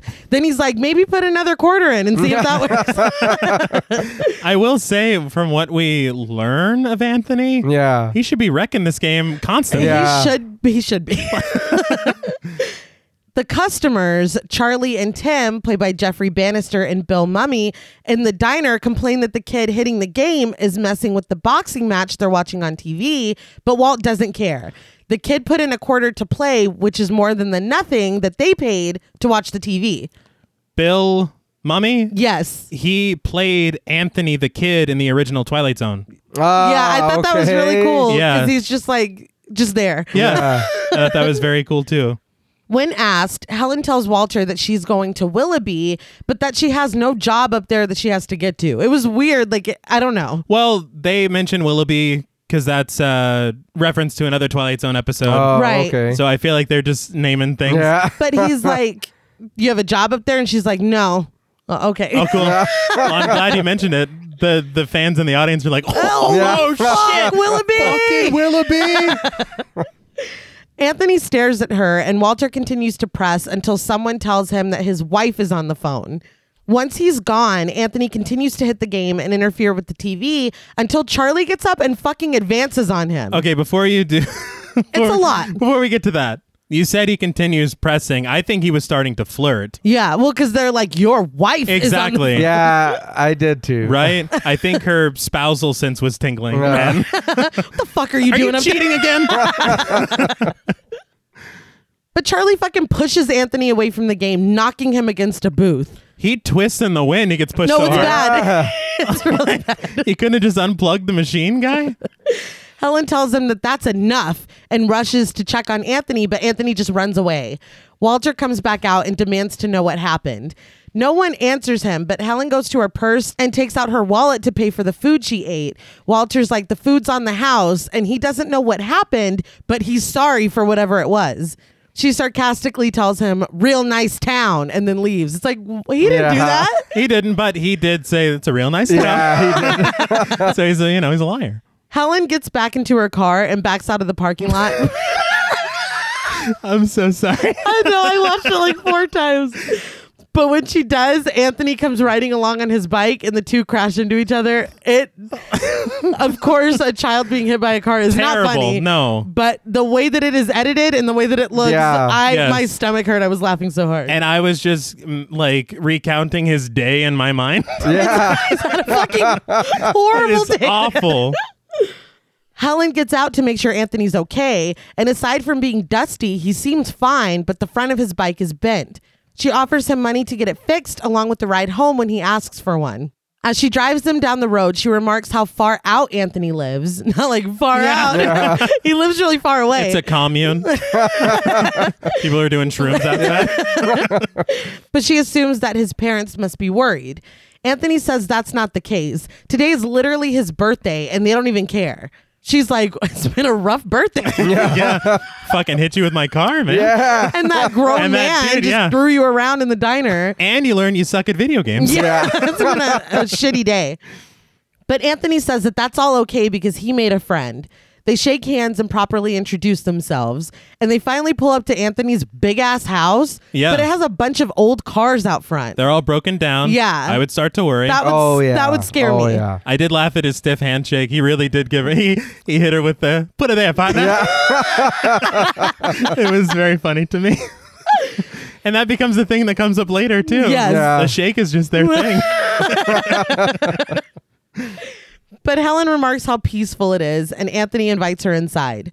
Inside, Anthony's sister Ethel, played by Bart Simpson herself, Nancy Cartwright, Yes. and his uncle Walt, played by Kevin McCarthy, sit on the couch like zombies watching cartoons. Did you notice that the house in the cartoon Yes, was their Yeah. house? it had a striking resemblance. Yeah. I was like, oh, this is not good. That's not good. Yeah, it broke my brain. I couldn't even. This bad. When Anthony comes in, they go over to greet him, and Anthony makes the proper introductions. His mother and father, played by Patricia Barry and William Shallert, hurry into the room, happy to see Anthony home.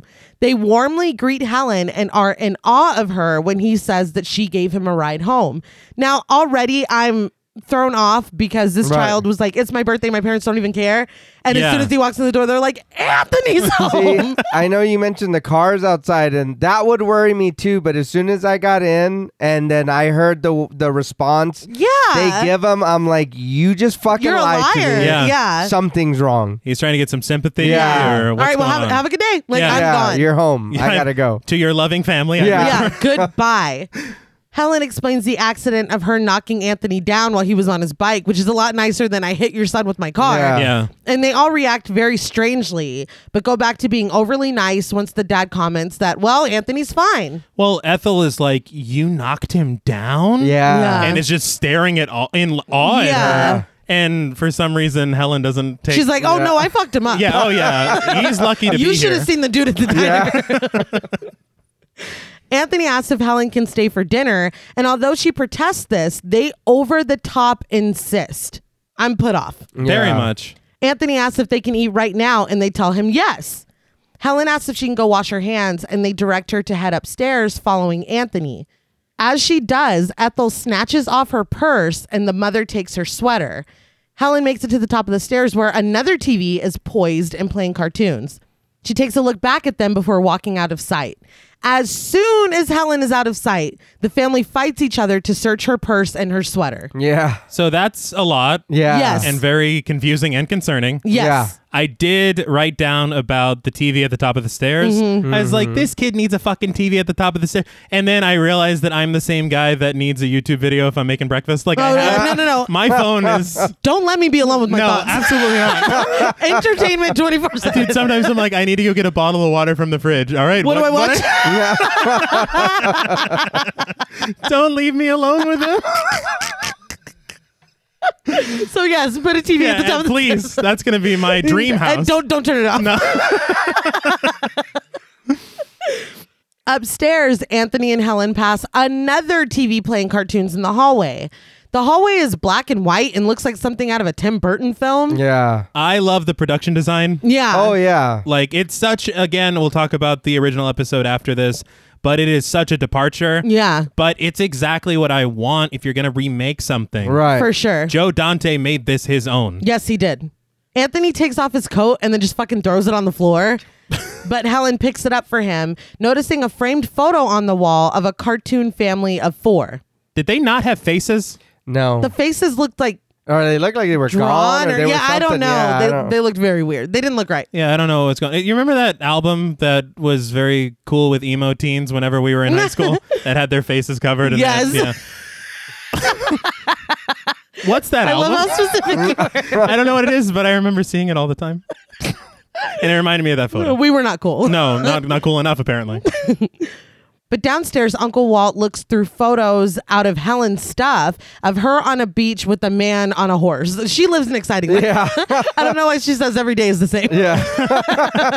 Is she the love witch, man? Yeah. No shit. But he laments at how much he used to love the beach. The other 3 sit on the stairs, fighting over Helen's belongings. The dad argues that if Ethel will give him one of her cigarettes, he'll give her the lighter. Upstairs, Helen looks for Anthony. She stumbles upon a room with multiple beds. They're all made up with teddy bears occupying them. At the end of the room, someone sits in a wheelchair watching cartoons on another TV. Anthony comes in and says that's his other sister, Sarah. She was in an accident. From the TV, we see Sarah, played by Sherry Curie. So, I've never known how to pronounce her name my entire life. Mm-hmm. I assumed that it was Cherry Curry because she was the singer of The Runaways. Oh, okay. And they have the song Cherry Bomb. I thought that song was about her, but maybe it is Sherry. It's spelled French like Shelly. Mon chéri. Yeah. Maybe. You're probably right. No, I'm not. Probably not. All But go on. Yeah. We'll get corrected in the... Somebody let us know. Yeah. Joan Jett, let us know. Her specifically, Yes. and only her. Only Joan. I will not be accepting other No, comments. because you're wrong. But her eyes are wide with bags underneath them. And when Helen and Anthony leave, we see the lower half of her face. She has no mouth whatsoever. Everything is completely smooth. Tell me what she did. What accident? So Yeah. That's what I want to know. Like- Yeah. I Her wanna- accident, I think, was running her mouth. Yeah. Oh, well, I can't help that, Julia. Downstairs, Uncle Walt stares at Helen's photos more. The mother puts on Helen's makeup, and Ethel and her father smoke Helen's cigarettes. Anthony's like, I'm coming back downstairs. And they all panic and put everything away. Ethel swallows her cigarette that was in her Yeah. mouth. It makes me laugh because back upstairs, Anthony was like, I always like to let him know when I'm coming. Yeah. It's like, what? that would worry me so much. Why? Yeah. They come downstairs, Anthony proclaiming that they're ready to eat. But the second that he passes through the cloud of cigarette smoke, his face drops. Did they think he wouldn't smell it? Yeah, that's what I thought too. They flew too close to the Yeah. It's like it's fucking worth it. Yeah. Well, it's funny because he calls down and they all hide their stuff, but Right, like right. there's a fresh cloud. Oh yeah. Hadn't counted on that. No. He walks up to Ethel and stares at her angrily, but Uncle Walt whisks him away to the living room. Anthony takes a seat in front of the TV and Helen picks up her purse and sweater, only for them to be taken away from her again. Anthony asks if she'd like to sit next to him, and when she proposes that maybe his mom would like to, they're like, no, you go, Yeah. you go ahead and sit down. Please. Yeah. So she does, and they all watch cartoons for a moment. But Anthony's mother leans in between him and Helen and asks if Anthony remembers where dinner is. Anthony's like, you know where it is. It's in the oven. She's like, oh, that's right. They all laugh, and his parents rush off to the kitchen. They laughed, but that wasn't that wasn't Yeah. laughing. I didn't laugh. I was very No, yeah. I was like, what worried. the fuck? It's like, you don't know where the oven is? They continue to watch cartoons, one bird telling another that it's great to be a cartoon because they can do whatever they can think of. Anthony's like, this is good shit. Yeah. First of all, the cartoon's meta as fuck. Yeah, this motherfucker's spitting. He is. But it made me laugh because after he actually the bird turned into a mouse. Yeah. That's when he leaned over. He's like, this is really good. And Helen's like, Yeah, sure. it's a decent cartoon, I'd say. Helen asks what else he likes, and he tells her that nothing is as good as this because anything can happen in cartoons. His parents come out with a plate for everyone. It's a very balanced and nutritious Yeah. meal. Oh, yeah. Okay, that was a McDonald's hamburger, Oh, right? it had to Yeah, be. yeah. Yeah. But there's also chips, a caramel apple, cookies, ice cream, more, I'm sure. Yeah. I will say Anthony's palate is for shit. Yeah, I know. I don't know what the fuck he's. All these cartoons, he needs to pop Food Network on one of these TVs. Maybe get some ideas. Goddamn. And then if it's your birthday, you can have whatever you want. This is really what you want to eat. And you're forcing everyone. yeah, you He's make like, and everybody also else a eat this shit. fucking candy apple. Yeah. Yeah. There has to be a limit here. Yeah. No, your teeth, kid. Yeah. No shit. Helen thanks Anthony's mother, and Anthony does too, which makes his mom like Yeah. pause. Yeah. They all stare at him, and once he eats a chip, they all start to scarf down their food. Helen doesn't eat until Anthony's like, what, you not gonna eat? She peels open her burger to find that peanut butter is sticking the bun to the meat, which is apparently how Anthony likes it. Okay, so I have heard of this. Right. I have too, but they made it look real gross. Yeah. Yeah, they did. I thought there was like chili on there or something. Yeah. I don't know what was going on. Sticky chili, Yeah. caramel chili. I don't think I would be willing to ruin a burger to try. Maybe on a bite. Oh, I forgot you Yeah, could. you don't have to Yeah. put it on Wait, the whole thing. you can cut your meals into sections You don't just swallow it whole. like a duck. But Helen takes a bite and is like, do y'all eat like this all the time? The mom says yes because Anthony can have whatever he wants. Helen says that they shouldn't eat like this all the time because Anthony is young and needs his nutrition. I'm like, you are a guest, man. Exactly. Can you imagine going into somebody's house and they feed you for free and you're like, damn, you eat like this? Like, are you fucking get out? Audacity. Get the hell out. Right, he's like, Helen's the real stop. villain. Yeah. They're like, Helen, no. Yeah. This boy needs some goddamn nutrition. You're in a broccoli? Shit.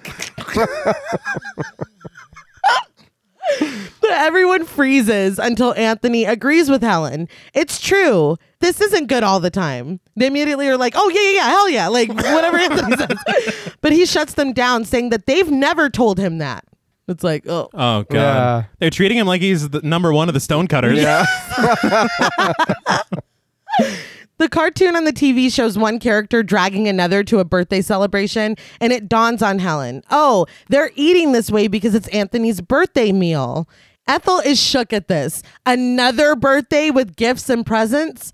Anthony glares at her, and her plate flips off her lap and onto the floor. Anthony immediately says he didn't do it, and Helen has had enough. How dare you say I didn't do it? Yeah. First of all, to Bart Simpson. Second of all, after it is very clear that you had something to do with that.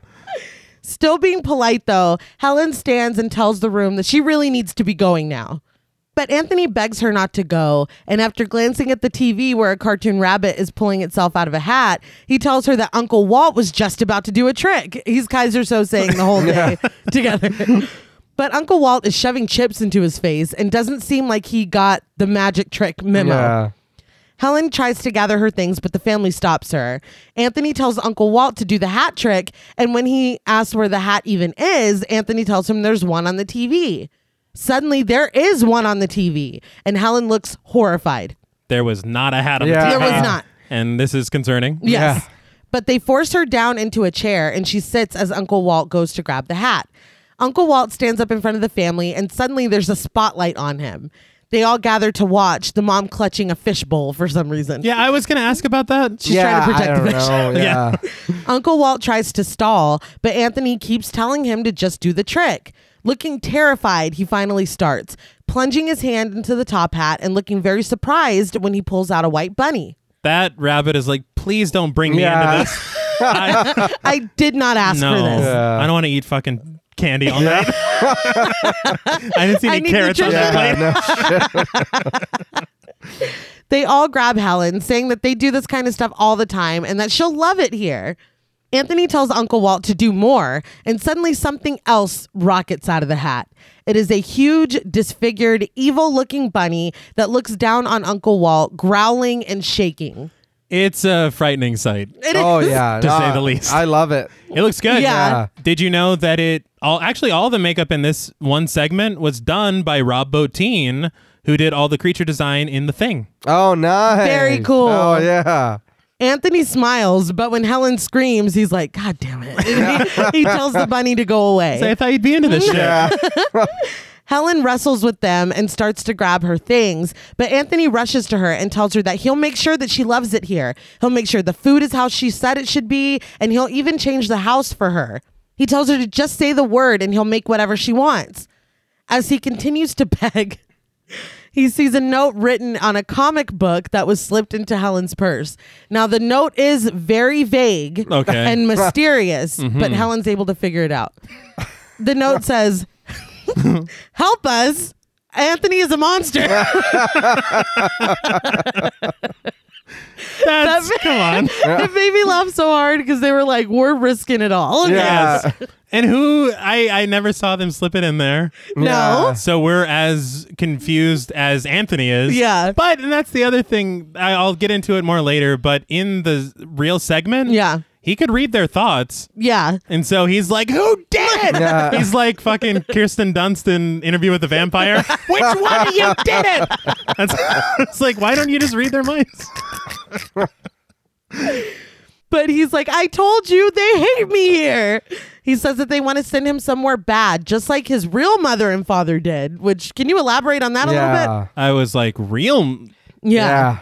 His parents protest, saying that they love him and they wouldn't do that. But Anthony says they're only saying this because they're afraid of him, but he does everything for them. All they do is sit around and watch TV all day, and he's good all the time. Yeah, I was gonna say I don't know about that. Smacking plates out of people. Yeah. That rabbit was a little on the line, I'd It say. was questionable. Uncle Walt tells him that he is good and they love him, leaving Anthony to wonder who wrote the note. Who would call him a monster? He goes down the line. His mother, Uncle Walt, and his father all deny it before fully throwing Ethel under the bus. It's bullshit. yeah. Yeah. Ethel's like, "Ay caramba." Anthony's like, well. Ethel turns on Helen, saying now she's never going to get out of here. None of this happened on accident. He brought Helen here just like he did the rest of them, and maybe he'll get mad at her like he did his real sister. Sarah, I guess. Right. She says he'll cripple her and take off her mouth so she can't yell at him. Or maybe he'll do what he did to his real parents. And Anthony's like, that's enough of that shit. Yeah. And he tells Ethel that it's time for her to go. Helen asks Anthony to stop, but he wishes Ethel into cartoon land. Ethel disappears. Do you realize? Okay, I know we've made a lot of Bart Simpson jokes here, but they did a Treehouse of Horror where she played Anthony's role. Yes. And then they did a Treehouse of Horror where they were sucked into a cartoon. Yes. Like, She's like, why is this familiar? good Lord. Anthony turns to the TV, saying that he told them cartoons were good. They can do anything. Ethel appears in the TV, still human, next to a cartoon animal. I don't know if it was a dog or a wolf. Yeah. I don't know. He had bad intentions as Yeah. always. He was very shady. And it transforms into a fire-breathing monster. Ethel runs screaming as anthropomorphic flames grab at her. I'm sorry. I think that the wolf with the axe and he's like, "We've been waiting for it." Yeah. That's way creepier than Yeah. that dragon creature. Yeah. Pull that lever again. Like, come on. The family stares in horror as Ethel is swallowed up by the monster, who wipes his mouth and smiles. The TV cuts off and Anthony's like, that's all, Ethel. I was like, that was now you done gone too far. He's got quips. Yeah. Jesus. You don't get one-liners. No. Helen runs for the front door, and when she opens it, a giant eye stares back at her. She slams the door shut.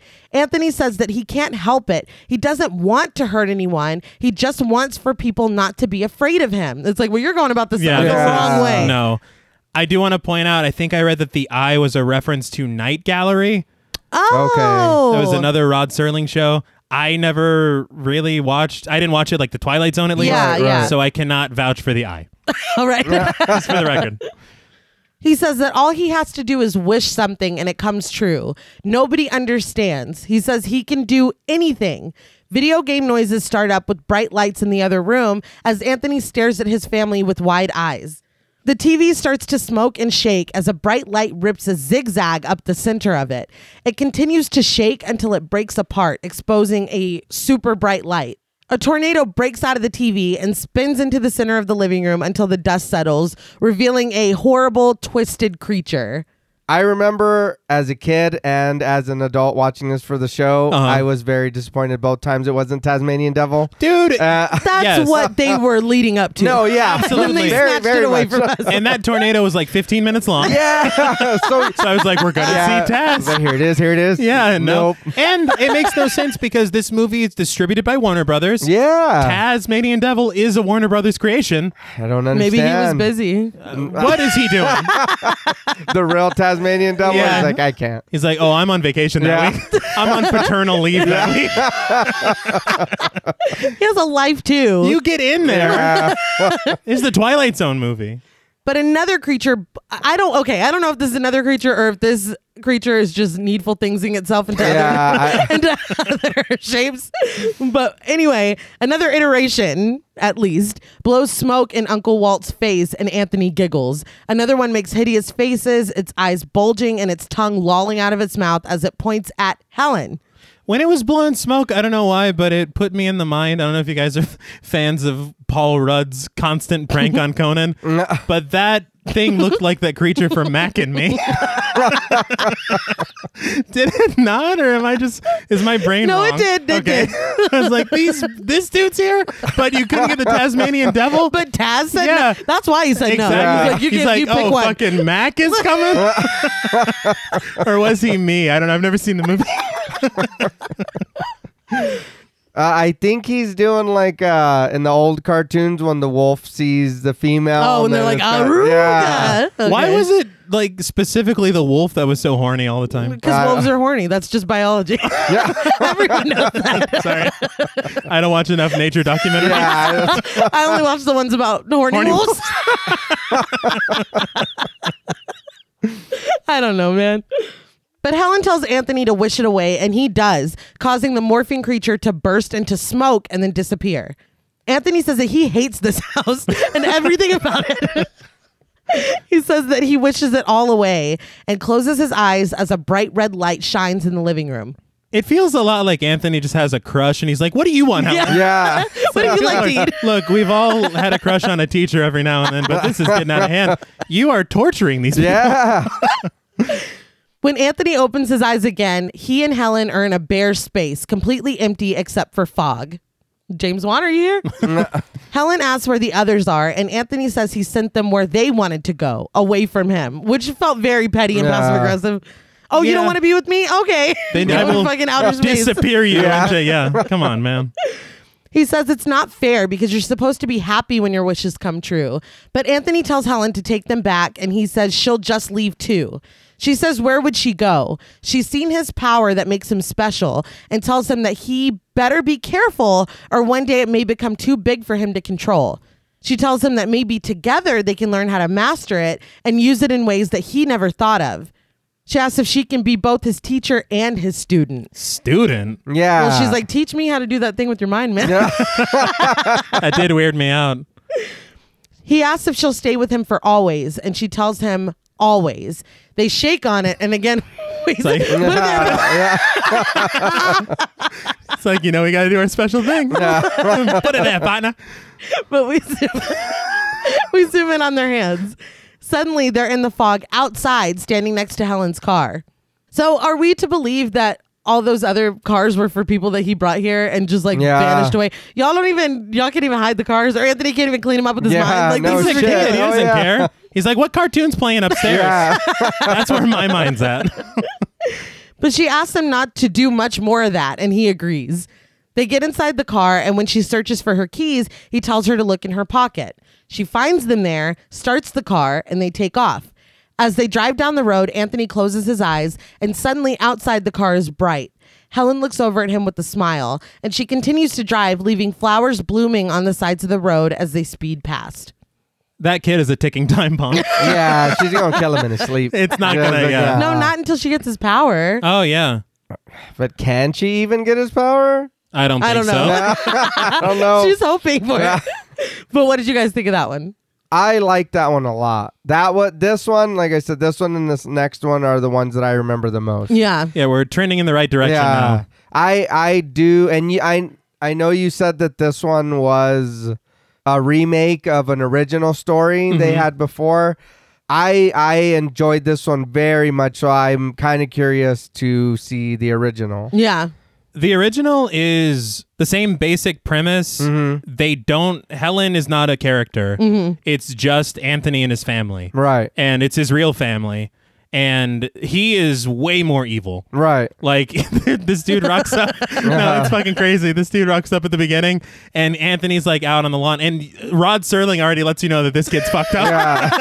Yeah. So it's not a big twist or a Right, surprise. right. But he's out there playing on the lawn. He's like digging a hole, and he tells this guy, he's like, I made a 3-headed gopher. And the guy's like, oh, yeah, it's very good you did that, Anthony. Yeah. And Anthony goes, sorry, I'm sick of this gopher. I want it dead. It's like, die, Jesus. gopher. And the gopher dies. I was like, this is like 1959. Yeah. God damn. I was laughing my Yeah. ass off watching it, but the whole thing, there is no humor in it. He's just torturing these people. Right. He turns one into a Jack-in-the-Box. I was gonna say, What when the fuck? does he turn his father into a crusty Jack in the Box? It's pretty rough. And then the thing ends with just, this is life. Yeah. Like, we can't fucking fix Anthony. Anthony's just going to be a dick to everyone. Yeah. And then it just kind of plays out. And then Rod Serling's like, I think at the end, Rod Serling's like, That was fucked up. Yeah. He says, like, there's no comment here. He's Yeah, like, I yeah, got nothing, that's it. basically. But he does his little outro, but it starts with, that was a lot. Yeah. We're sorry for that. No gophers I were was harmed. Yeah. I'm just worried about the gopher. I was like, Jesus Christ. Yeah. Gopher's like, I'm an abomination. Yeah. And now you're just killing me. Just trying to do some research here. But Joe Dante had a different ending that he wanted. What? I read that his original ending was that the house was going to explode and it was going to kill everyone inside, including Anthony. but Helen was going to escape. All right. And as she made her way out to the road, she gets picked up as a hitchhiker by Dan Aykroyd. Okay. Oh. They were going to try to do more tie-ins. Right. That would have been cool because Yeah. we get the beginning and then, well, let's continue. Yeah. But to answer your question, I think this segment's a lot of fun. Yeah. It's a massive shift in tone from the original, like I said. But I think that's what I want if you're going to remake something. Right. I don't want, I would just go watch the Twilight Zone episode again. Yeah. And Joe Dante obviously had a lot of fun with it. Yeah. Oh, clearly. It was good. I really liked this one. It's a little, I didn't know how you were going to feel about it, T, because of all the cartoon stuff. And we all know how you can be sometimes. Well, but it was at the end, so I was like, you're losing me, but I know. Yeah. I know there's like 10 seconds left. you better be going somewhere with this Dante. So the final story is Nightmare at 20,000 Feet, written by Richard Matheson and directed by George Miller. I think this is why we are all here. Yes. We see a plane flying through a storm, and Burgess Meredith tells us that what we're seeing could be the end of the nightmare, but it's not. It's the beginning. He mentions flight passenger John Valentine, whose destination is the Twilight Zone. Oh, wow. How convenient. Right? That's where we are, too. Inside the plane, we see John Valentine, played by the Trinity Killer himself, John Lithgow. We love this dude. Yes. Yeah. No, he's great. I had a very massive disagreement with an old boss over this segment because I had not remembered seeing the Twilight Zone movie. Right. And so I had made a reference to the original. And I was like, William Shatner? Exactly. I was like, William Shatner. And she's like, it's not William Shatner. It's John Lithgow. I felt like Drew Barrymore in Scream. I was like, I've seen that episode 20 goddamn times. But it turns out we were both You were right. both right. You're like, I need to make a phone call. Yeah, I'm sorry. I was promptly fired. But he is having a full-blown panic attack in the airplane bathroom.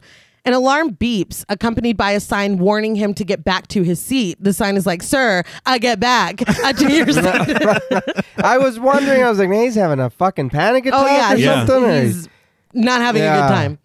The pilot over the intercom tells the passengers that the storm is developing faster than they anticipated, and they might hit some whoopsie daisies. It's like, don't be cute. Yeah.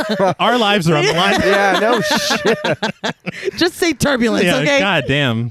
But he advises everyone to get back to their seats, buckle in, and put out their cigarettes. Yes.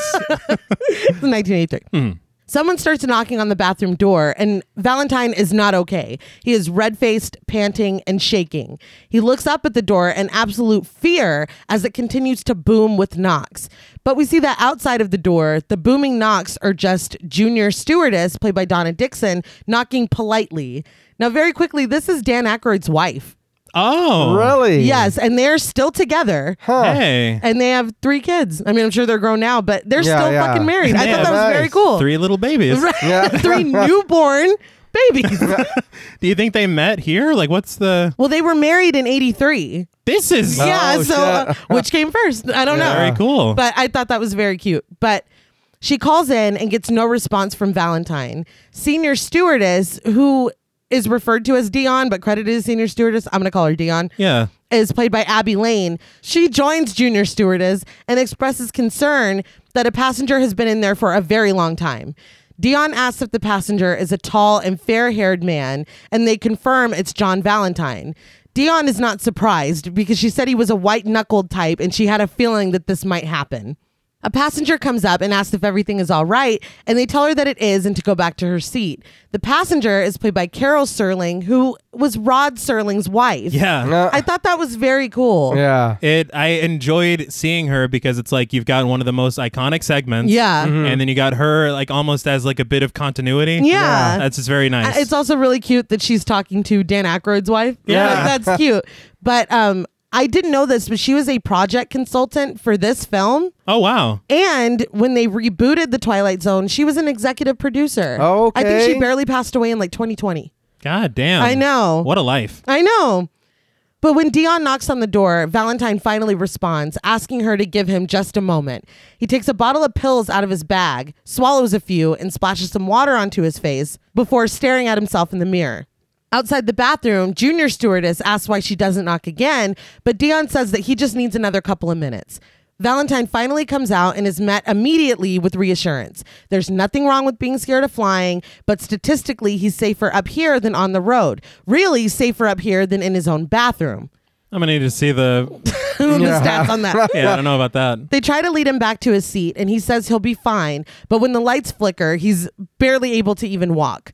He starts moving slowly as they pull him along, and he's nervously rambling and citing actual statistics on drowning in your tub versus the number of aircraft fatalities in the last year. If I'm a passenger, I'm like, can you shut the fuck up? Yeah, they're like, are we going to die? He's talking about whoopsie daisies. You're fucking doing stats. I'm done. He's freaking out. Oh, Yes. he is. I have to say that they're starting at a place of higher tension. Yeah. Because on the show, Shatner was married.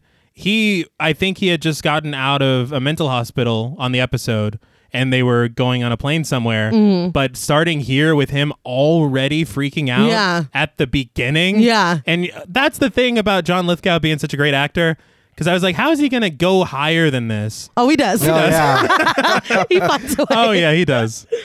But as he struggles through another sweaty panic attack, they get him into a seat. Junior stewardess literally pushes down on the back of his head to get him to sit down. Another passenger spills his drink, and Dion rushes away to get him another. Junior stewardess stays with Valentine, who looks sick as the sky races by outside of his window.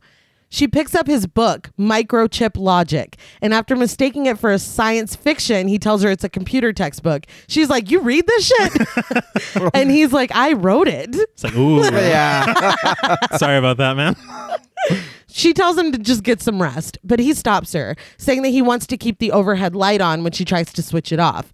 She obliges, but takes away his book and suitcase so that he can rest. I'd be like, don't touch my shit. Yeah, why are you? Do you notice, is this whenever she is helpful to him, and then the second she turns to Dion, she's like, this Right now, yeah. bitch is driving me crazy. As she passes Dion on her way out, she's like, just get him some water.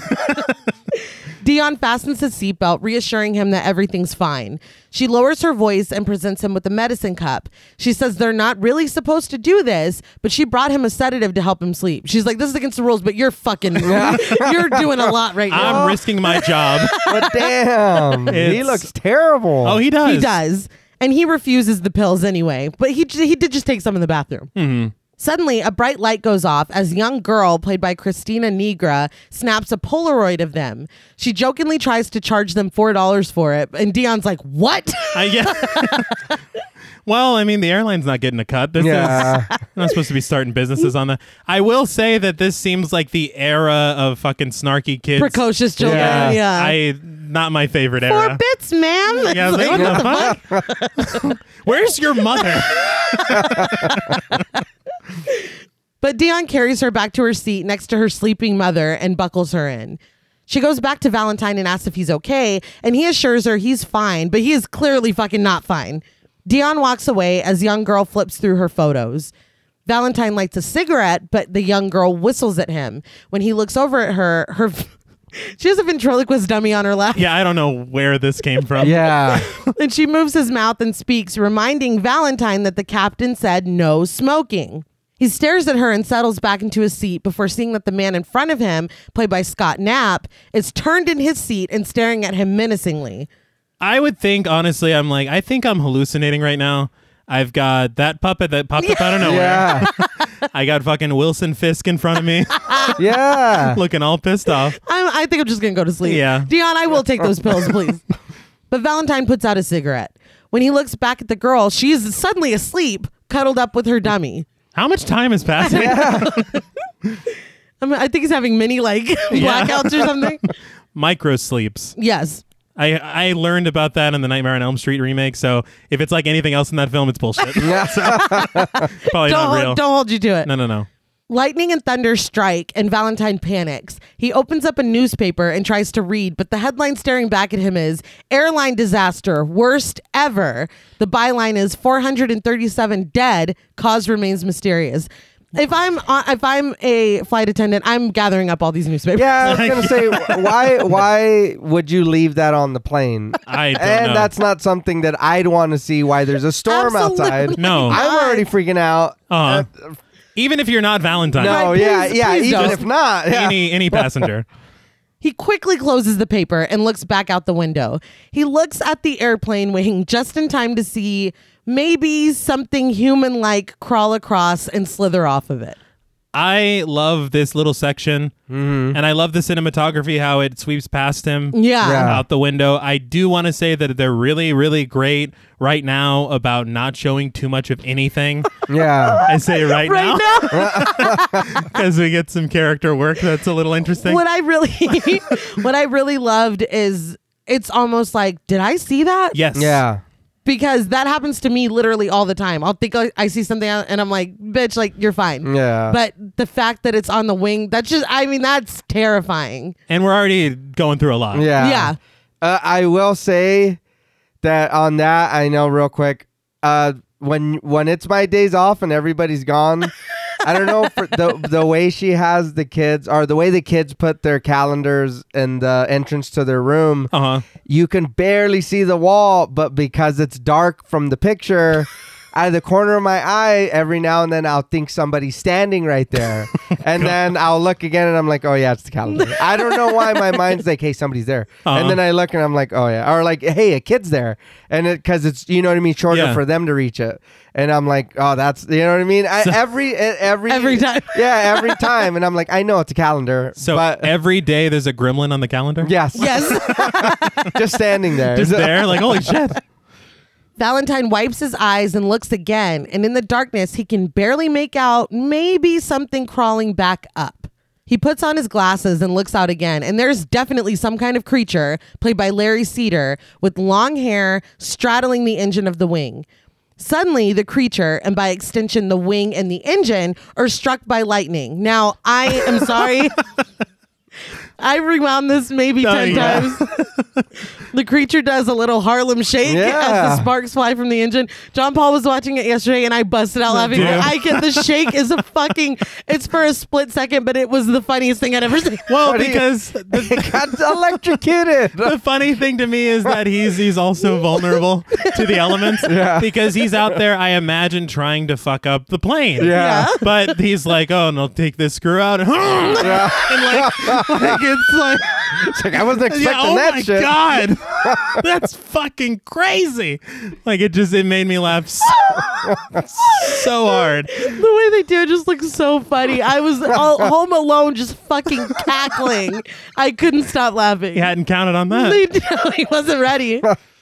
This is when John Valentine freaks the fuck out. He jumps up from his seat and runs to the aisle, telling everyone that there's a man on the wing. Everyone rushes to the windows and the creature slithers off, of course, before anything can see it. Before anybody can see it. Need to ask John Valentine, have you ever seen a man before? Did you not notice?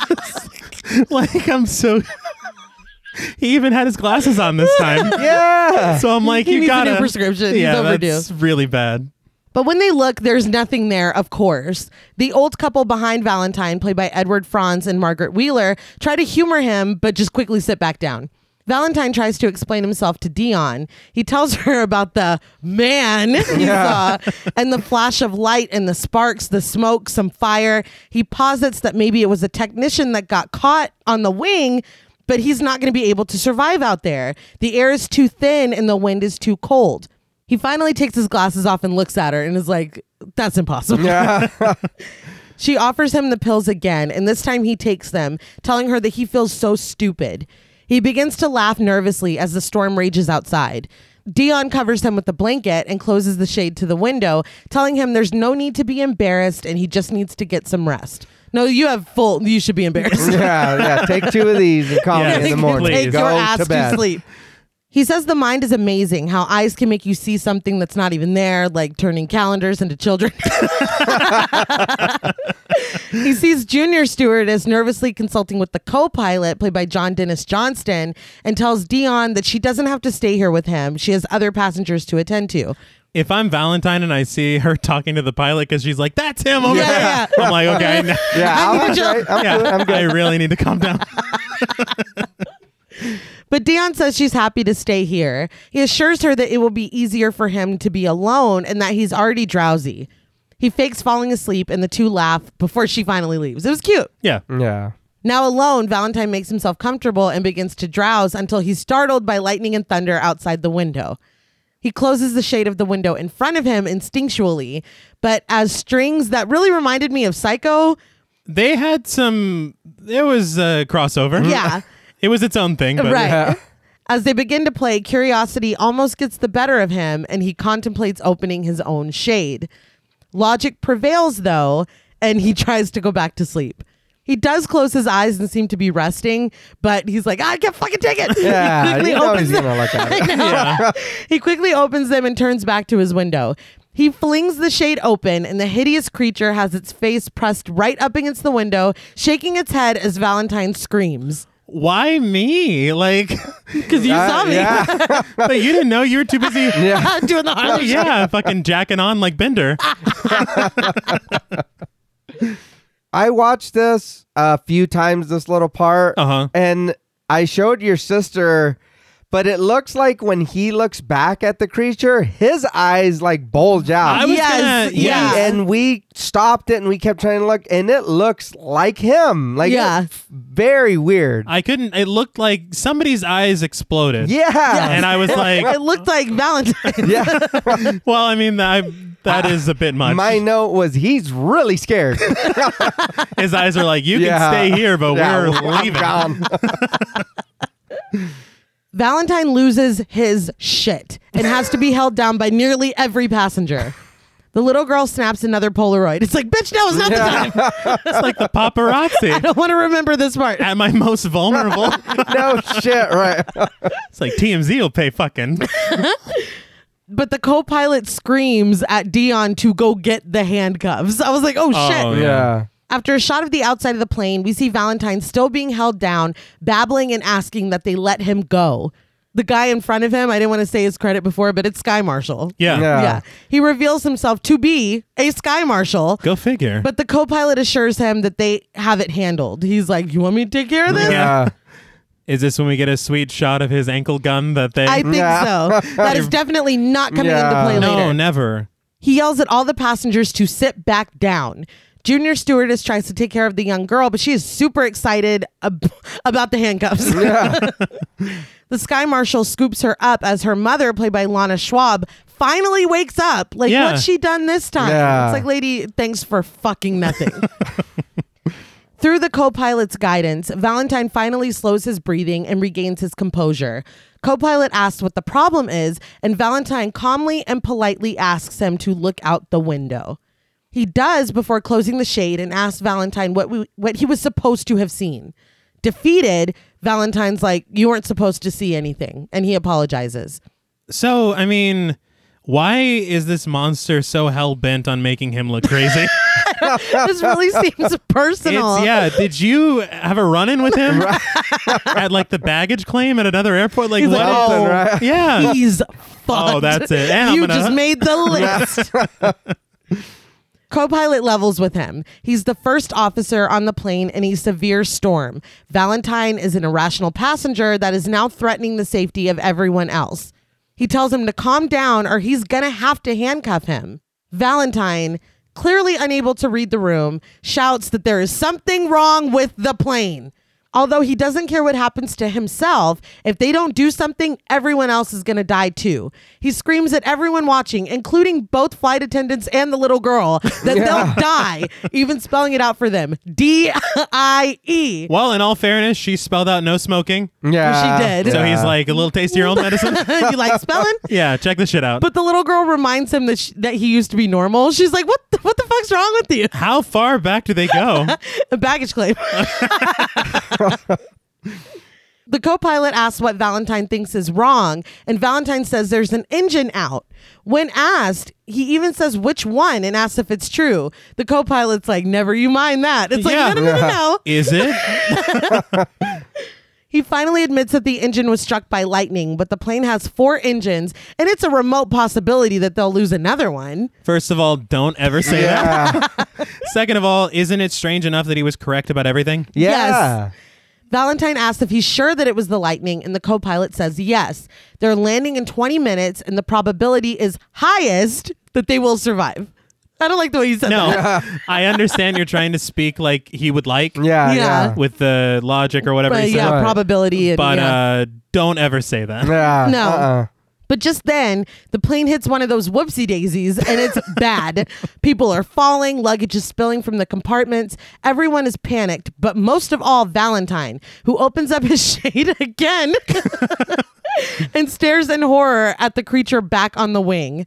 The passengers begin to pray. The scary sky marshal is crying and cuddling the dummy. Valentine stares in horror out of his window again as the creature continues to fuck with shit, sending sparks flying. I have to call out the editing, cinematography, and sound design. Yeah. Because the second they hit turbulence, I felt it in my belly. Yes. Yeah. And Yeah. I was like, we're going down. Yeah. It's like, hey, no, I'm not. I'm sitting in my home. Yeah, I'm very comfortable. Valentine looks up to see the little girl staring at him. Thinking quickly, he snatches her Polaroid and takes a photo of the creature outside his window. He sorry. He ignores the little girl lecturing him about manners as he waits for the photo to develop. I was like, if this works, I'm going to be real pissed off. Yeah. I wanted it to work, but what we see, Yeah. When the photo develops, it's only a reflection of Valentine in the window taking the photo. his scared face, like it's like, got you now, you little bastard. It is so funny, dude. Well, it was a smart idea, but It It was. was, but there was no, that Yeah, flash, it there was was no not fucking gonna work. way. He didn't think of the flash. He didn't think of the flash. Always think of the flash. Always. A tank of oxygen rolls across the floor as the creature continues to smash the engine. When you just be like, look right now, look. Dude, there are so many times I'm like, is nobody looking out yeah. this side of the plane? I understand you're all going through your own shit, but I mean, Right. he's out in the open. He is, yeah. Plus, you've heard him saying some shit. Yeah. Yeah. Oh, my Why eye would, wouldn't you? one eye would be on that Oh, window yeah. for the rest of the flight. Valentine grabs the tank of oxygen and starts fucking breaking his window with it. I'm Yeah. like, do you not know what's going to happen if you do that? He's like, I need a photo. Yeah, the window is... Jonah Yeah. Jameson is on my hands. But the Sky Marshal snatches him away and tackles him into the aisle. Valentine grabs the gun on Sky Marshal's ankle holster. Remember I said it wasn't going to come Oh. up? It did. I got y'all. Oh, you tricked me. And he immediately shoots the window. Pressure is sucked out of the cabin, along with Valentine, who's barely saved when the Sky Marshal grabs onto his legs. The other passengers hold on for dear life, and Junior Stewardess holds tight onto the young girl. All I could think of this part was on The Simpsons. Of course. The bus. Yes. Freezing wind blasts Valentine in the face, causing ice to collect as he hangs out of the window. He shoots the creature, but it only pisses it off. It rushes to him, and it did it take a bite out of that gun? Oh, yeah. Yeah. Well, he was all wildfiring and shit. Yeah, he I was was. like, man. He's hanging out of him. I know, but I mean, wait, like, all right, come on, wait till Yeah, he gets, get you the- know he's You're coming like at you. pathetic. Yeah. Take a lap. The Gremlin's like, what you got? What you got? What you got? But he leaves him with just the handle. Yeah, it's obviously useless now. As the clouds part, Valentine and the creature look down to see that the plane is approaching the runway. The creature grabs onto Valentine's face for just a moment before letting go and giving him the finger. That's a bit much. And the creature jumps away and flies off, disappearing into the sky. Later, strapped to a gurney, Valentine dazedly says that that's how it happened and that he's basically a hero. He smiles as they load him into the ambulance. The co-pilot talks about how horrible the night was, and the old woman agrees, especially the part when he had the gun. The Sky Marshal's like, no, he didn't have a gun. It makes me laugh. He's like, no, he stole it from me. Yeah. That was my gun. Why is that any better for you?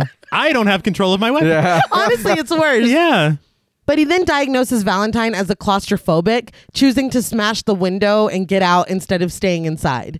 Junior Stewardess asks if he was crazy, and Dion says that he was scared, but she doesn't think he was crazy. The mechanics roll up to check everything out. One of them shines a flashlight and yells out, causing everyone to look. There's a smoking crater on the engine, complete with deep scratches on the plane itself. He's like, what exactly happened up there? Yeah, don't look so crazy now. Yeah. Might want to call that ambulance How, back. right? how fucking like scary would that, That is be? Oh my terrifying. god. I would just be glad that we landed at all. Yeah. Yeah. I'm never getting on a plane again. Oh no. Yeah. Too many monsters in Yeah. the sky. In the ambulance, Valentine looks delirious on his gurney as the siren blares. The driver switches off the siren and leans over to ask if Valentine would rather hear music. We see that he's the passenger from the Dan Aykroyd. I was like, oh shit. Valentine agrees to music and Dan pushes in a tape playing the Midnight Special by CCR. He's like, I've had this stuck in my head all night. You know what makes me laugh is that he killed Albert Brooks. Yeah, and then he fixed his tape. because it was broken. He's like, I gotta shift it. Like, I gotta go. yeah. Valentine is happy, saying that he loves Creedence. Leaning back and not at all looking at the road, Dan says that Valentine had a really big scare back there, and Valentine agrees. With a grin, Dan asks, you want to see something really scary? We zoom in tight on Valentine's terrified face as the Twilight Zone theme plays and Rod Serling tells us, there's a fifth dimension beyond that which is known to man. It is the middle ground between light and shadow, between science and superstition, and it lies between the pit of man's fears and the summit of his knowledge. This is a dimension of imagination. It is an area which we call the Twilight Zone. So, what did you guys think of Twilight Zone, the movie? I still really enjoyed this movie. It's a fun movie. Like we pointed out earlier, you know, some bad shit happened. You know what I mean? While making the movie, and that sucks. And but I like I said, for me, these last two segments are the ones that stood out the most for me. Sure. For sure. But I would recommend anyone who hasn't seen it to watch it. I would agree with watching it. My thing is the difficulty of separating. Yeah. It's really hard, especially because the segment is still in the film. Yeah. which is kind of appalling, honestly. Yeah. It's just surprising. But if you can separate it in your brain and just watch the film, it's a pretty decent horror anthology. I think that it is. Got to agree, the last two segments are where it's at. Yeah. It's just very hit or miss. Yeah. For me, and I am a little upset, honestly, about the entire situation with the first segment because the idea is so good. Yeah. And for it to be just marred by such a real life tragedy, it's very, very It's upsetting. hard. Yeah. I do also need to call out, because they hadn't referenced the prologue at all until the very, very end. Yeah. So it's a pretty rickety bridge that they built Yeah. to the prologue. But it was, how else are you going to end it, really? I think it was the perfect way to end it. But I think that it's a fun watch for the most part, even though for me it's not 100% up to snuff. Right. Yeah. I agree. I just really have a soft spot for anthologies, especially in this era, because I know there's going to be some cheese. I know there's going to be some ridiculousness. I feel like it definitely ramps up. Yeah. Well, it kind of ramps and then it dips and then it ramps, if that makes sense. Yeah. Ramps. Ramps. I don't know why that's so funny to me. But it's, am I wrong? No, you're not wrong. Like we had said, I know John Paul doesn't fully agree, but I kick the can.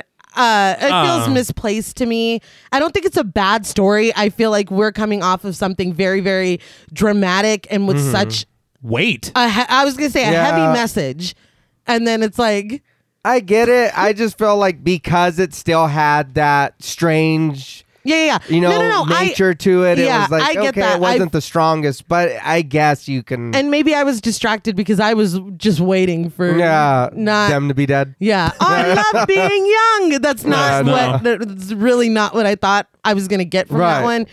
But the last two, man, I really love, especially the last one. John Lithgow, the man can fucking act. Oh yeah. And I wish that we had more of the frame story in between. But I really loved seeing Dan Aykroyd again at the end. Because you're like, fuck, when he turns around. But I was very excited. I just feel bad for Valentine because it's like, dude, you survived all that. Yeah. And now this dude's going to eat you. Yeah, but there's another paramedic sitting next to Valentine. Oh, he's getting eaten dead too. Yeah. I thought it was really weird. Yeah, that's true. He's like, I'm going to wait till he leaves. It's me and you, Valentine. But overall, I think that it is a lot of fun. If you're like, oh, I really want to get scared tonight, this isn't the movie to put on. No. But for an 80s anthology with, I'm not going to say it's up to the standard of the Twilight Zone, but with the vibe, I think this is really good. I really like it. even though it traumatized me as a child. I hope this helped you work through it a little bit. Yeah, I feel a lot better about it. Hey, Nay. Don't. You son of a wanna bitch. say Don't do it. But I guess we can slide into ratings. I kind of went already, but I really like this. I feel like there is more good than bad. There is, for me, the misplacement of Kick the Can. If you had to have it at all, you really should have opened with it, and maybe we would have had a false sense of security, and that would have made everything that came after it seem scarier, maybe, or darker, or whatever the themes we're going for. The tragedy of the first story, I'll say the audacity of John Landis afterwards. It taints it. It does. Yeah. I hate that because so many more people worked on this film than just him. But it sours it a little bit. But for the film itself, I think that it is a lot of fun. There is a little bit of cheese, primarily in Joe Dante's segment, but it works somehow. Like it's fun and it's weird, and to end it with Nightmare at 20,000 Feet was perfect. Because that is definitely the finale. It's funny because usually they'll start strong and end strong, but I feel like this. I maybe the flow of it is fucking with me a little bit. Right. But yeah, well, we're in ratings now. So on a scale from 1 to 10, super sweet suppers. Well, it was not nutritious. No. I'm going to give Twilight Zone the movie 7.5 super sweet suppers. Obviously, this is not a perfect film. Right. There's a lot of really awful, nightmarish shit that happened behind the scenes. But overall, I feel like if you're able to separate yourself from that, and if you can just turn your brain off and throw this on, you're going to have a good time. It really had me from the beginning with them in the car. I love that a lot. I love the wraparound at the end. And 2 out of 4 stories were really great to me. So I'm good with the 7.5. And I will now open up the floor. Like you said, I know we kind of already went through it. But I do enjoy this movie. As a kid, I used to love this shit. I didn't know anything about it. I was young. No, of course. So when it would come on, I would always want to watch it. You know what I mean? Even if it was halfway through, if I could just catch those last 2, I was like, this is what it is. But for me, on a scale from 1 to 10, super sweet suppers, I also am going to give Twilight Zone the movie a 7.5. Wow. Like I said, for me, a lot of it is nostalgia. Watching it as an adult, I do still enjoy this movie, but then learning everything that happened, it's like, God damn. But I like your sister said, if you can kind of just watch it for what it is, it is a good time. It's not the best and it's not the scariest. Yeah, it's not. But it's a good movie to throw on and watch. I definitely agree with the fun aspect of it, especially the last 2 segments. Right. It's funny because that shit with John Lithgow is really dark, but I'm laughing. Yeah. I shouldn't be, but it's just very, I don't know, I enjoy it a lot. But Joe Dante, George Miller's segments are kind of save the film. For sure. I do think that the idea of it is great, and I would really like to see. It sucks so bad that it's so tainted with everything that happened. You couldn't really come out with a new Twilight Zone movie that did something similar, because if you have something Twilight Zone movie, everybody immediately of course goes to the tragedy that happened, and it's just not, because imagine if you get 4 of the hottest directors right now. Oh my God. And then they put together their segments that are really in line with the Twilight Zone's themes. Yeah. Like, that would be incredible. Jordan Peele. Mike Flanagan. Very good. Ari Aster. I'm here. Robert Eggers. All right. Tell me you wouldn't watch that. I'd watch that. All right. I was ready for more pushback. Well, Tell me you wouldn't watch it. You had ideas off the dome. I wasn't. I didn't come prepared. That's why I was like, 4 directors. Rose Glass. Karin Kasama. I love Let's just name directors. I can name directors too. But I do want to call out the camera work. Goldsmith's music and the production design, fantastic. I think what makes Dante's and Miller's segment so good is because they take their remake idea, but they do something different with it. Yeah. Right. And they change it in a way that makes it uniquely theirs. Okay. I can't ask for anything more. But on the negatives, for me, so much of this does not feel like the Twilight Zone. And the majority of it is the changing of stories, especially Kick the Can. Mm-hmm. Like, if you have the story end darkly and kind of tragically, you can lead into something. Yeah, that's it just feels like it's a sore thumb for me. It's like a feel good, but that's not really what the Twilight Zone's about. It's very cute. It's Yeah. very Spielberg. I don't dislike it. It just it just feels very strange. I was like, okay. And for the anthology to be your idea, and you're like, I'm doing Kick the Can. You're like, what? What the fuck? I'm sorry. But obviously, everything that happened also for me is a negative, because it's like the production that it goes against it. No, of course. And what you're supposed to do as a production. All my homies hate John Landis. And originality. I would have loved to have seen them do things that were in the spirit of the Twilight Zone without actually just remaking the Twilight Zone. Yeah. I think that would be really cool. But for me, out of 10 super sweet suppers, I am going to give Twilight Zone the movie 6.5 super sweet suppers out of 10. Because it is a fun time, and the last two segments are so much fun that they kind of make up for sure. Especially sitting through the second one. Yeah. So you're done? Yes. Okay. I'll let you get back to writing your love letter to Steven Spielberg. Okay, now hold on. Well, that's all from us at Podmortem. What would you rate Twilight Zone the movie, and what should we watch next? Let us know on Twitter at the Podmortem. Be sure to follow us on Instagram and like us on Facebook. Be sure to follow each of us on Twitter at Blood and Smoke, at RealStreeter84, and at TravisMWH. Please consider pledging to our Patreon and stay tuned until after the music for a special shout out to our Wendigo Getter patrons. And remember, don't let yourself fall victim to hatred. Perspective is gained when you take a walk in someone else's shoes. Until next time.